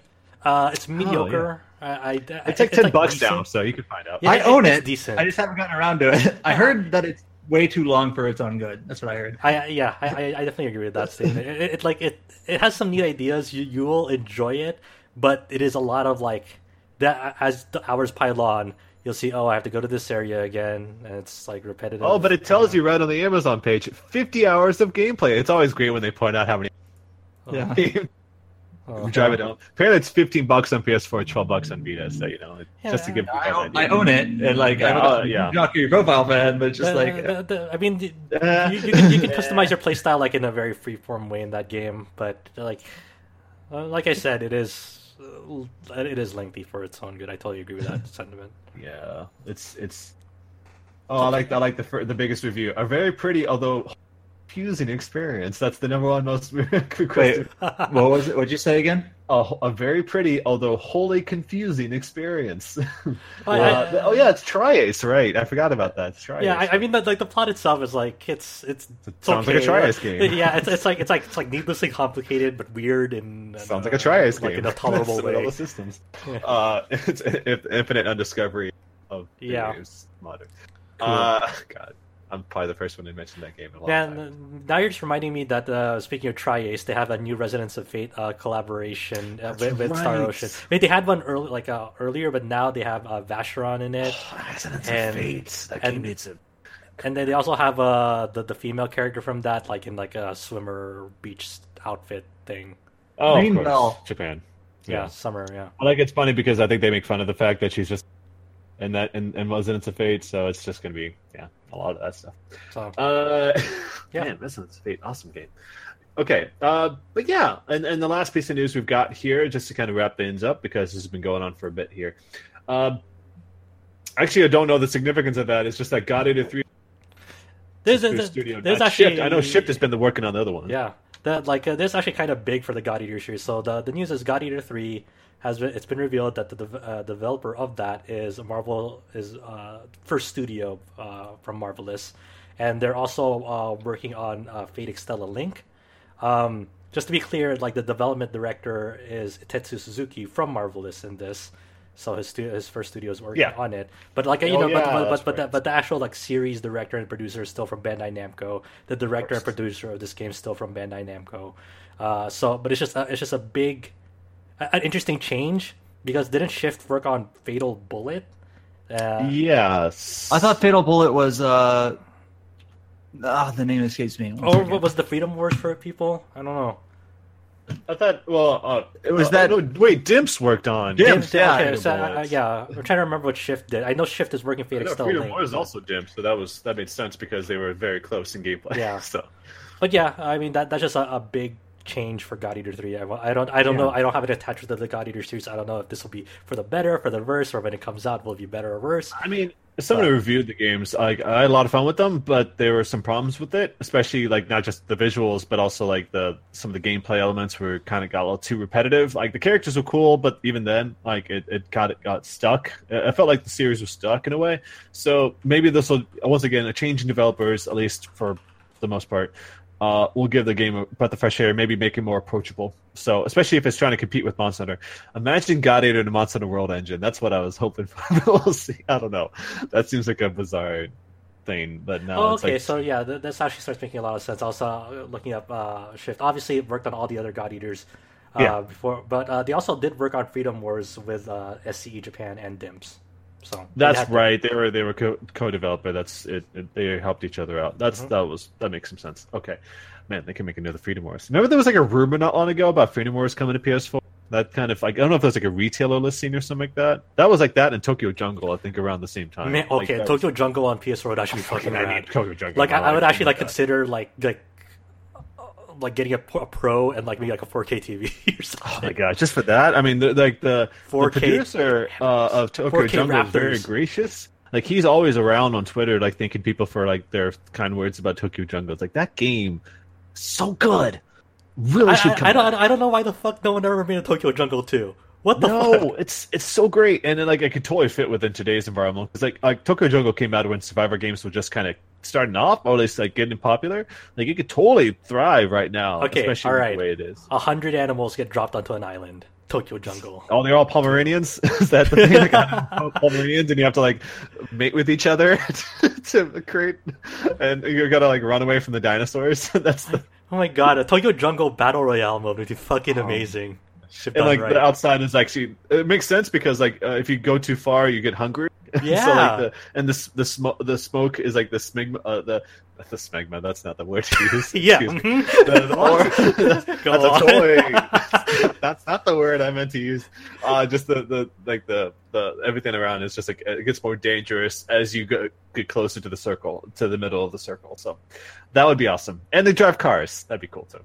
Oh, Pomeranian driving a car. Oh my gosh, that's the most adorable and yet the most dangerous, but also the most adorable thing I could think of. All right, so that's the whole takeaway from this podcast. Tokyo Jungle 2 Battle Royale. 100 Pomeranians all eating each other and mating with each other at the same time. They're all cannibals at the same time. It doesn't matter. All right, so that's it for our podcast. So where you guys can find us, you can always find us on rpgsite.net, where you can find the reviews we've got so far. Frostpunk, Mega Dimension Neptunia V2R. I don't know if I mentioned this last time, but the Code Realized Bouquet of Rainbows review from Liz is also up on the site, and the Regalia Men and Monarchs review also up on the site, so be sure to check those out. You can also find us on Twitter at RPGSite, which we just passed 65,000 followers, so thank you all for your support. I think it went back down below 65,000, but I'm not going to celebrate it again because I think that'd be kind of silly. Yeah, it actually is. It's right below 65 again, but maybe I should play with it. I don't know. Also, you can find us on Facebook, on facebook.com/RPGSiteNet. You can find us on YouTube, youtube.com/RPGSiteNet. We started my playthrough of Magic Knight Rare. The 4th episode went up yesterday. To people who are waiting for that, thank you for waiting. It's starting up again. You can also find us on iTunes, your favorite podcast app. Just search for TetraCast or RPG Site. 2 words. You can find us on there. And also you can find us on Discord, our permanent link, discord.me/RPG site, which we still got the Monster Hunter World channel up, so people who want to join the raids and such. That's where we organized everything for the one this past weekend with Josh. So jump on there if you want to hang. Also, of course, we got rooms for like manga, for anime, for music, for mobages. Mobages? I always say mobages. Doesn't matter. I mean, mobages. Look, the poor part is it's always pretty active. You have to make sure it's Grand soul Blue sucking players. It's like the hell. Grand Blue, Fire Emblem Heroes, Fate Go, Azur Lane. The pit. It's just it's called the hellhole at some point. The hellhole you should stay away from. I like to share that we got that Grand Blue Fantasy guide. Every response I get is most like, why would you do that to people? Why would you make them fall into that the pit that is Grand Blue Fantasy? Because that's just dangerous. But it's up there. You can check that out. Mm-hmm. Lastly, we like to share where you guys can find us on Twitter. So where can they find you, Adam? I'm at KING_SEDA. And Josh? You can find me at HDKirin, HDKIRIN. I continue to post a lot of screenshots of Super Robot Wars X. Just right now, I have a fucking attack list of Gundam Heavy Arms Custom, which has like all its like missiles and Gatling guns, and then its final attack, fire everything. Gosh, have you gotten to the Full Metal Panic stuff as well? There's no Full Metal Panic in this one. It was in V, but Full Metal Panic is getting its own dedicated. Oh, game that's right. The strategy RPG is out soon. Yeah. So that's what I was in my head. I was like, there must have been some news around it because I know the anime is playing. Apparently, it's very, very good. Oh yeah, the anime is awesome. You talk about the mech customization. I forgot, like BattleTech came out this past week. I want to play that game too. I want to get to that as well. Yeah, eventually we'll get that. All right. I know you can find me at Zach Reese, by the way, on Twitter. So that's it for this April 28, 2018 edition, the 109th episode of the TetraCast. Catch us next week for yet another edition. Bye, everyone. Tokyo Jungle 2. Make it happen. Tokyo Jungle 2.